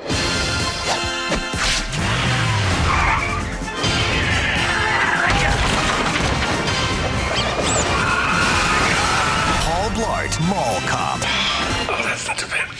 I was like, I knew what this was. I'm like, this is the one with the talking animals, right? No, that's the movie where he's like Paul Blart Zookeeper or something like that. It's not even Paul Blart associated. I know it's not, but it is. Plays what character? Always. He's Schlubba guy. One character written by the same three friends of Adam Sandler, right? In a Happy Madison production. Paul Blart Mall Cop, though. And I mean, here's what I'll say about it. It's a family movie. It's a PG movie. No farting? No. It especially at the beginning, it leans pretty heavy on fat jokes, which gets very tiresome. Then that kind of goes away, thankfully. And I mean, it's a family movie. Like, no, the jokes aren't like especially like sharp or like edgy or whatever. Most of them are Rascal or Segway based. But honestly, it's a better movie than Varsity Blues. I enjoyed it. I enjoyed it a lot more than Varsity Blues. Yeah, I'm sorry. Like, it's a family movie. It's gonna be silly. It's gonna be like, heartwarming at times, and he's gonna get the girl at the end. He's gonna fall in love with a girl who's way too pretty for his fat fucking ass. Of course. Jama Mays. Is he gonna make it to his kid's game or play? No. Does he have a kid? Is he gonna get a promotion? Somehow. He does have a child in it who is pretty cute and is basically the story is that he's a mall cop and he's like training a new recruit. He takes his job very seriously. And then halfway through the movie, the mall kind of gets taken over by this group of super trained criminals who have some sort of scheme to steal the credit card numbers from all the stores and then transfer all the money into their bank account. I really zoned out once I realized I was listening to the plot details of Paul Blart Mall Cop. And so, and like all of these criminals are also like parkourists. So there's a lot of like running, jumping, and flipping on mall things. I think it's a great movie to watch with your 8-year-old, honestly. Where'd you get an 8-year-old? There's a lot of scandal coming up in this. I can't believe you're championing this film. Also, Bobby Cannavale is in it, who I love. Yeah, that's okay. I like him. Yeah, he's like a better looking. He's like I wish I looked. Like my genetics can aspire to that. Yes. Yeah. I mean, he's got Rose Byrne, so. Paul Blart Mall Cop is #1. It would get a sequel, right? It does, yeah. I understand why this is a punchline because this looks like just the laziest, cheapest, and mediocrity. Yeah. I'm sure every part of it is fine, but it never, ever could possibly aspire to be something better than fine. Yeah, I think because when we go to the movies, we go to see something we haven't even thought of or can't even imagine being on the big screen. But if I told you that Kevin James is in a movie called Paul Blart Mall Cop, you could build the trailer in your head. Yeah. Then I don't understand what makes you want to get a babysitter, maybe put on your shoes, pay probably $9 to go see this, get popcorn too. That's freaking pricey, and you need a soda now because of the popcorn. To spend probably 88 minutes or so watching something that's fine. I think that's not what you're doing with this film, though. I think you're taking your kid who's 8 or 9 or 10 out for a special movie, and they're going to laugh at a lot of the jokes, and you're going to be able to enjoy like an evening out with your kid. I think you're more desperate to fuck your husband with any moment of silence you have, and this is playing on HBO, so you crank it up as loud as you can, go in the other room and rub one out together as fast as you can. I think the movie's definitely hurt by the fact that it rhymes with fart. Yes! That's what and it's a fat guy. Like, why? They could have done like Paul Blue or something. Write script for Fart the Fat Guy. It will be a huge There hit. actually aren't any fart jokes I in know. it. I can't believe it. You know, I've been pretty accurate with my movie predictions. When I try and build what I think a movie is in my head, I can't believe I was incorrect on this. But you know why I really hate this movie? Because it's the worst Mall Cop movie. And there's another Mall Cop movie coming later in the year that is fucking incredible. And I will watch that movie and too. bombed like a motherfucker because of how badly this was treated by critics, because this one came out first. This deep impacted the Armageddon of Mall Cop movies. And I'll never forgive it for that. I also have to say, I do kind of love things that are just set in a mall. Like, I like seeing all the stores and like nostalgic. The kiosks and stuff. Like, that is kind of fun. I do. I want to see an FYE and a burn your own CD right here. Right. Ooh, can I? Well, that movie's number one at the box office, so that should tell you what kind of There's world my we're hot living take in. of the night. It was unexpected. That's for sure. Yeah. I'm surprised. But I'm behind it. I'm behind it. It's probably not the movie's being scapegoated for a thing the movie's not totally doing. Yeah, it should have It's been emblematic of something worse than it is. Exactly. And that's not fair. There are worse movies that could be punchlines. So, you know, this is what I'm here for you, dear listeners. I'm out here doing the work on the front lines, watching Paul Blart. And I'm researching disgusting television. Yeah. Such as in 2009, January 11th through the 17th, on the 11th, the Golden Globes. And Sarah and I got very confused. Diana, question. Has the Golden Globes not always had a host? No. No. I think there are times where there just isn't a host. There's just a voiceover guy who tells you the first guy is, and then they start introducing each other. So I couldn't wait to find like the monologue, some celebrity slams, a slightly tipsy person getting an award. But no, dude, this is not a very... For like almost 20 years, they didn't have a host. Yeah. There's no... Or no, for over 10 years, they didn't have a host. Yeah, I think we have to wait like one more year for like Ricky Gervais or something like that. Yeah, that'll be next year. And but yeah, no host. Slumdog Millionaire wins. Who cares? It'll win the actual award later in the show. But what I did find fascinating on January 12th, we talk about Jon Stewart revitalizing the news. On the flip side of that coin is Sean Hannity. Yikes. And wait. No, wait, don't tell me. Okay, so Jon Stewart and Sean Hannity were fighting on a catwalk, and he got knocked into a vat of something, and Hannity blamed Jon Stewart for his hideous visage. I'll get you, Stewart. I'm a big, dumb, lunk-headed football playing looking motherfucker. I'm Sean Hannity. I don't need facts. Looks like a carved ham. He does. He really... He's like... His head is like a square. Yeah. He really does. He really does like Frankenstein gain weight. Yeah, he was like carved out of a terrible totem pole. Yeah. An awful man. If you're a 30-20-10 listener, that's what you have to think now. But I do find it interesting that Hannity debuts January 12th. Hannity's only 10 years old, you say? No. No. This is the version of his show after Alan Colmes quit. And he quit last Friday. Because when Fox News started, it didn't start as we know it today. And I think there was a behind-the-scenes thing that we want to have a right-wing slant, but they also wanted to present an objective viewpoint. So from the second Fox News started on October 7th, 1996, Sean Hannity had a show with Alan Colmes. And that just ended last week. So the unchecked, the more unchecked Hannity, because Colmes got a ton of shit. He was always just kind of like he's quiet. He doesn't say shit. Potted plant, basically. Well, I think if you looked at how many, they didn't have any Democratic guests on, they were all Republicans. And he didn't say shit or question any of them or take any of them to task, even though his name's on the show. And it was always the Hannity Show, and now it officially is the Hannity Show.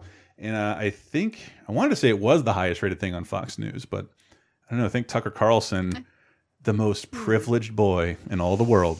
Ooh, that dude's face. Who has had more canceled shows and is a faker human being than anyone you ever heard. Again, watch that Jon Stewart Crossfire clip. That's how he was presenting himself 10 years ago. I am the quirky, funny, lovable guy with a bow tie.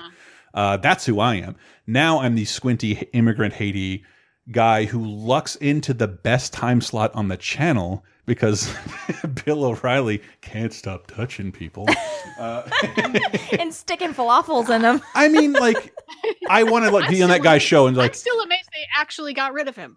Me too. It boggles my mind because we're dealing in an age of shamelessness. The president literally has no shame, and a lot of people around him no shame. And so I'm just waiting for the one time where they finally are like, he's accused of putting spy cameras in his co-host's bathroom, and he's like, so yes, and no one does a fucking thing. And Tucker Carlson just stares and blinks. Sean Hannity. With his mouth open. I hate him so much. He's the fucking worst. And he should have his picture in Webster's dictionary next to white privilege. Example, you've had 8,000 canceled TV shows, and then you get the best show and the best time slot for no merits. No. And you know what? I'm not mad at bow ties as a concept, but they are leaned on very heavily by people with no personality. Ooh, shit. Affectation. It's like glasses, no lenses. Yeah. Motherfuckers. Yep. Something I wore in high school. I didn't mean to say it like that. Thanks a lot. I didn't mean to do that. And just so that we're not getting super, super political, even if I agreed with these guys, I think I'd hate their fucking guts anyway. I think so too. Right. I would be embarrassed that, oh God, this is who people are looking at to find out what I think. No, please stop agreeing with me. Ew. Yeah, yes. You get behind a person. Go away, Ham. I swear, stick with us, people. I have one more SNL clip before we end all this. Yeah. And I like that you pointed this out, Di. On January 14th, there was this, Sarah.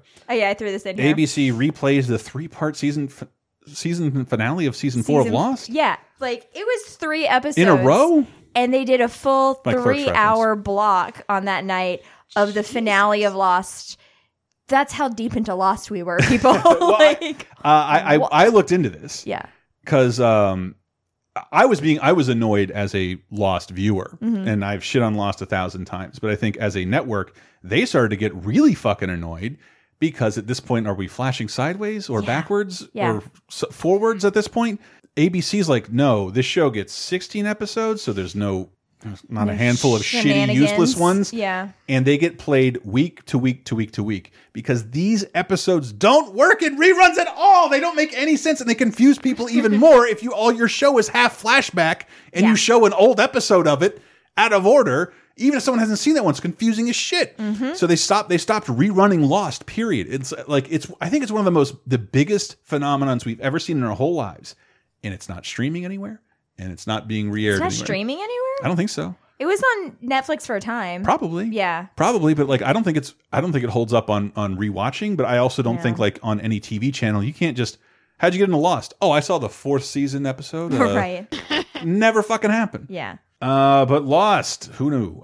Anyway, January 16th, Friday Night Lights season 3 premiere, and man, Friday Night Lights is on that. Like, I'm embarrassed I've never seen this. I will go to bat so hard for Friday Night Lights. I love the first 2 episodes. It was excellent. I love explosions in the sky, so that's like half the show. Yeah, exactly.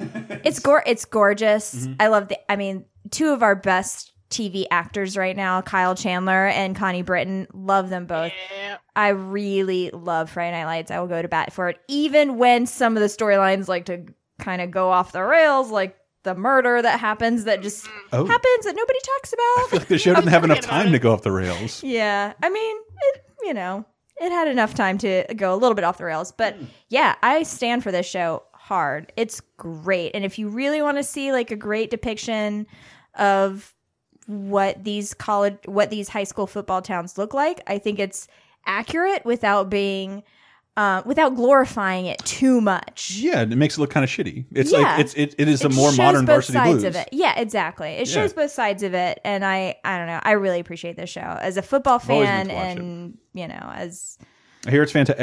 I've never met a person who said a bad word about the show. It is really good. See, yeah, that's what I was when you were going off about Varsity Blues. I was going to say, like, but how does it compare to Friday Night Lights? And then I realized, oh, wait, we get to talk about Friday Night Lights. So let's not be a troll about it. Yeah, it's night and day.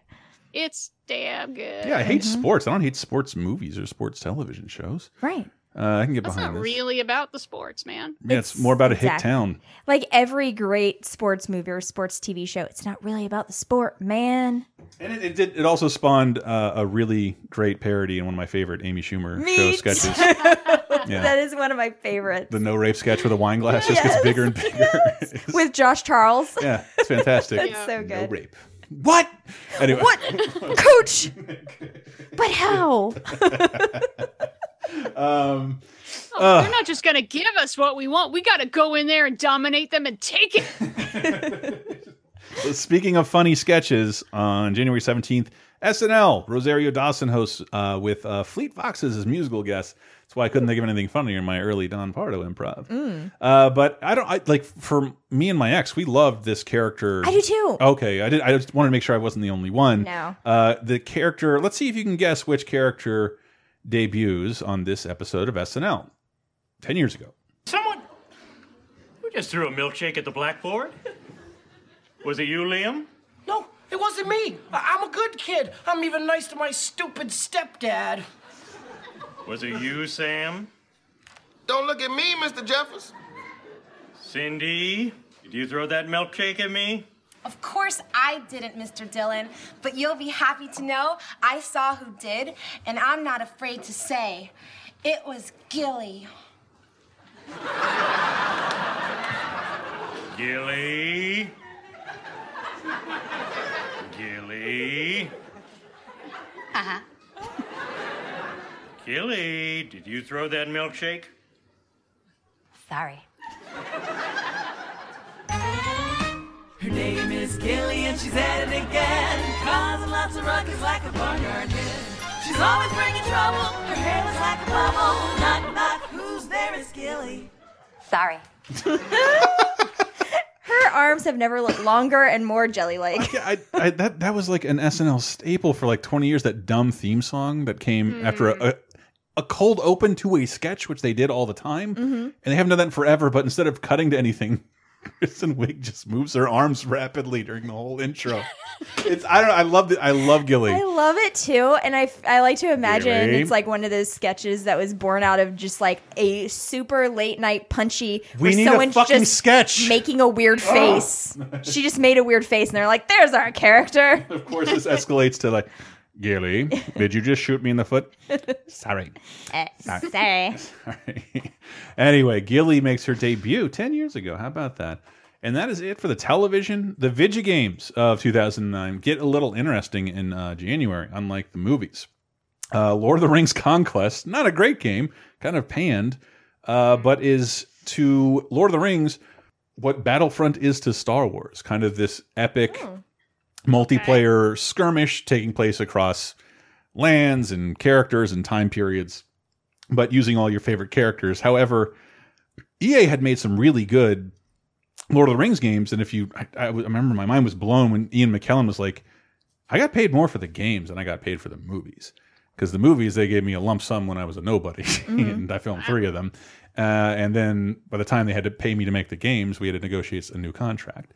By this time, they weren't doing that. So like only Hugo Weaving reprises his role as Elrond. Oh, wow. It would have been real nice to have everybody play their own character like they had in previous games, especially in Battlefront for Lord of the Rings. But you look into it. Lord of the Rings Conquest. Probably find it somewhere on eBay. But I thought Moon was really interesting for the Nintendo DS because it's a game by Renegade Kid who made the game Dementium, and I feel senile. I was like, what did I think of this game? Oh, yeah, I reviewed that game in Nintendo Power, one of my favorite magazines of all time. And I'm like, let me look up my magazine review. You can't look up a magazine review. I'm like, what did I think about? You don't keep a file of everything you've ever written? I mean, I don't so much keep a file as I keep a pile of broken laptops. That's what I have actually too. Yeah, free Google Docs. That's what I had. Yeah. I think I reviewed this game. I remember talking about it a bunch in a podcast. But what's really notable about it, it's the Nintendo DS, 3DS, DS. It's the DS at this point. And you know what that is, right? It's kind of the underpowered. You have little Pokemon kind of 2D games. This is full 3D, 60 frames a second, first-person game set in space. It was kind of a technical powerhouse for that tiny little system. And I think they re-released it for 3DS, so you could play it there if you give a shit. And that is it for most of 30-2010. We, of course, have our fucking quiz that you should be staying tuned for. I know you're ducking out right at the plugs when I say this show is brought to you by patreon.com/lasertime, which supports the whole Lasertime network. 30-2010, Lasertime, the topic-based show, which this week is celebrating our best of 2018 with Lasertime East and West, a star-studded cast talking about all our good shit. With Seed! And of course, Video Game Apocalypse, the weekly video game show hosted by Matt Allen and Mr. Diana Goodman, Michael Raparez. Patreon.com/lasertime supports all that. And you have at least 2 relatively new 30-2010 bonus episodes. The Listener Strike Back episode for December and a year-end wrap-up where we talk about who won what made the most money, which movie or TV show or album emerged the most triumphant at the end of 1988, 1998, and 2008. So if you missed the 8s, we got something there for you. It'll cost you $5. Price of a cup of coffee. You'll help us live, and we'll give you a ton of extra content and input on our shows. We really do appreciate your support, and we need it now more than ever. So thank you guys so much in advance or for already supporting us. Seriously, thank you. Diana, where can people find you? They can find me on Twitter at ListenANerd or follow the show at 30-2010 podcast, 302010 podcast. And let us know about, hey, do you want to defend Hotel for Dogs and talk about how you like it? Maybe you do. You maybe have kids and that's their favorite movie or whatever. Yeah.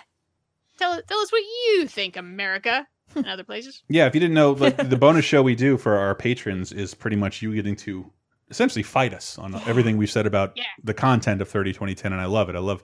I don't love it. I enjoy and appreciate being corrected. I anticipate all your Paul Blart opinions.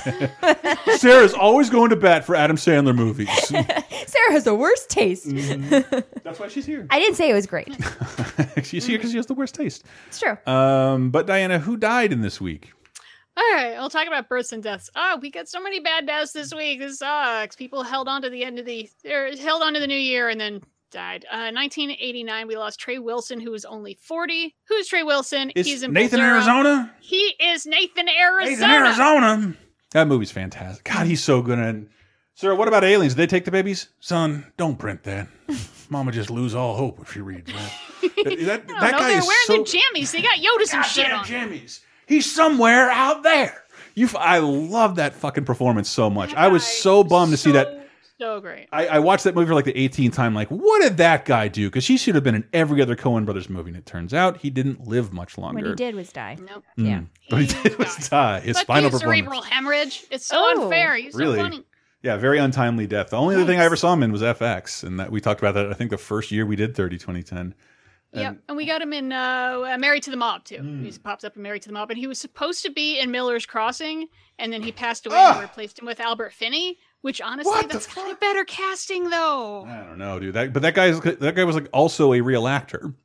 But he's also Albert Finney's a good Coen actor, too. I'll shut up. That guy, he's got more gravitas than Trey Wilson has for being the mob boss role. Anyway.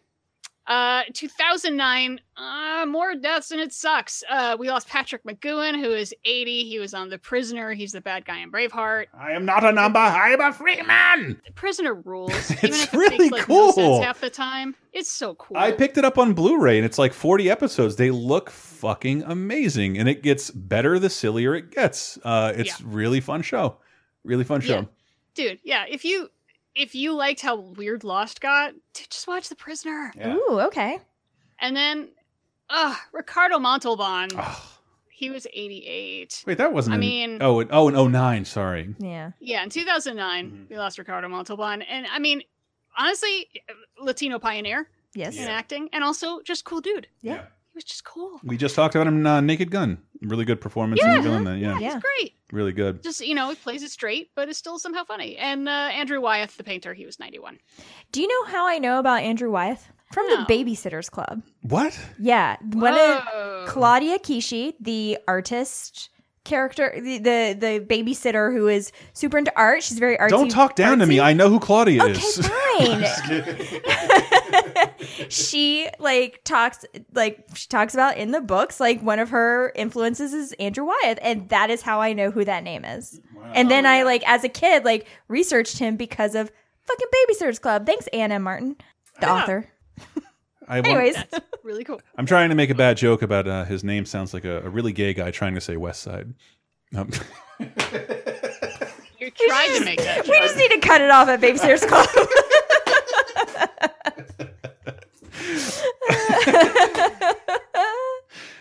Just a minute. Is it time for the birthday queen? Oh, birthday is a doodly-doo. All right. We got a good one. Born January 17th, 1922. Oh, I'm out. Happy 97th birthday to this winner of 8 Emmy. Yeah, let me do that again. A winner of 8 Emmys and a member of the graduating class of Beverly Hills High School 1939. Wow. Good luck going to war. She wanted to be a forest ranger, but women weren't allowed. She was turned down for film roles because she was unphotogenic. So she started So she started working in radio, which led to TV, including as the host of a TV variety show that ran for 5 hours a day, 6 days a week. What the fuck? Oh my God. This woman isn't Jackie Gleason, is she?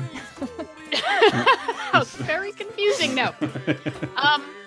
Eventually, she produced her own sitcom, which was a first for women. That was called Life with Elizabeth. And she made her film debut playing a senator in Advise and Consent. And when I saw that movie and she popped up, I applauded. Ooh, Jesus. And she's not alive, I'm guessing. She is alive. Whoa. Is the birthday person always alive? No. Okay. Mostly. Except if I hit someone's 100th birthday. Mostly alive. Okay. But there's someone who is alive. Would you like me to tell you what she won her Emmys for? Yes. Yes. A Lifetime Achievement Award. Okay. Hosting a game show called Just Men. Okay. The John Larroquette Show. Saturday Night Live. Mary Tyler Moore and the Golden Girls. Oh, Betty White. Betty White. Damn it! Woo! B. Arthur's not alive anymore. Woo! Hey-o. I made a scoreboard. No! I made a scoreboard for the recording studio. No. We're keeping score in 2000. This will mock me. Oh, God. All right. Well, that concludes pretty much. Happy 97th birthday, Betty White. Never ever die. She looks good. What do we have to compare it to? She's 97. True. She's awake. She's doing great. Yeah. Oh, anyway, Jesus. That concludes our entire show with my tragic loss. Got to tell you once again, the show is executive produced by Mickey C. and many other fine folks at patreon.com/lasertime, which for the price of $5 a month can really help your favorite broadcasters keep on making stuff for you, for real. We're going to head out of the show with Dirty Boulevard by Lou Reed, who had an album released in, was it 89 or 99? 89. In 89. Don't stop listening to us, folks. We'll be back next week. Maybe tell a friend about us.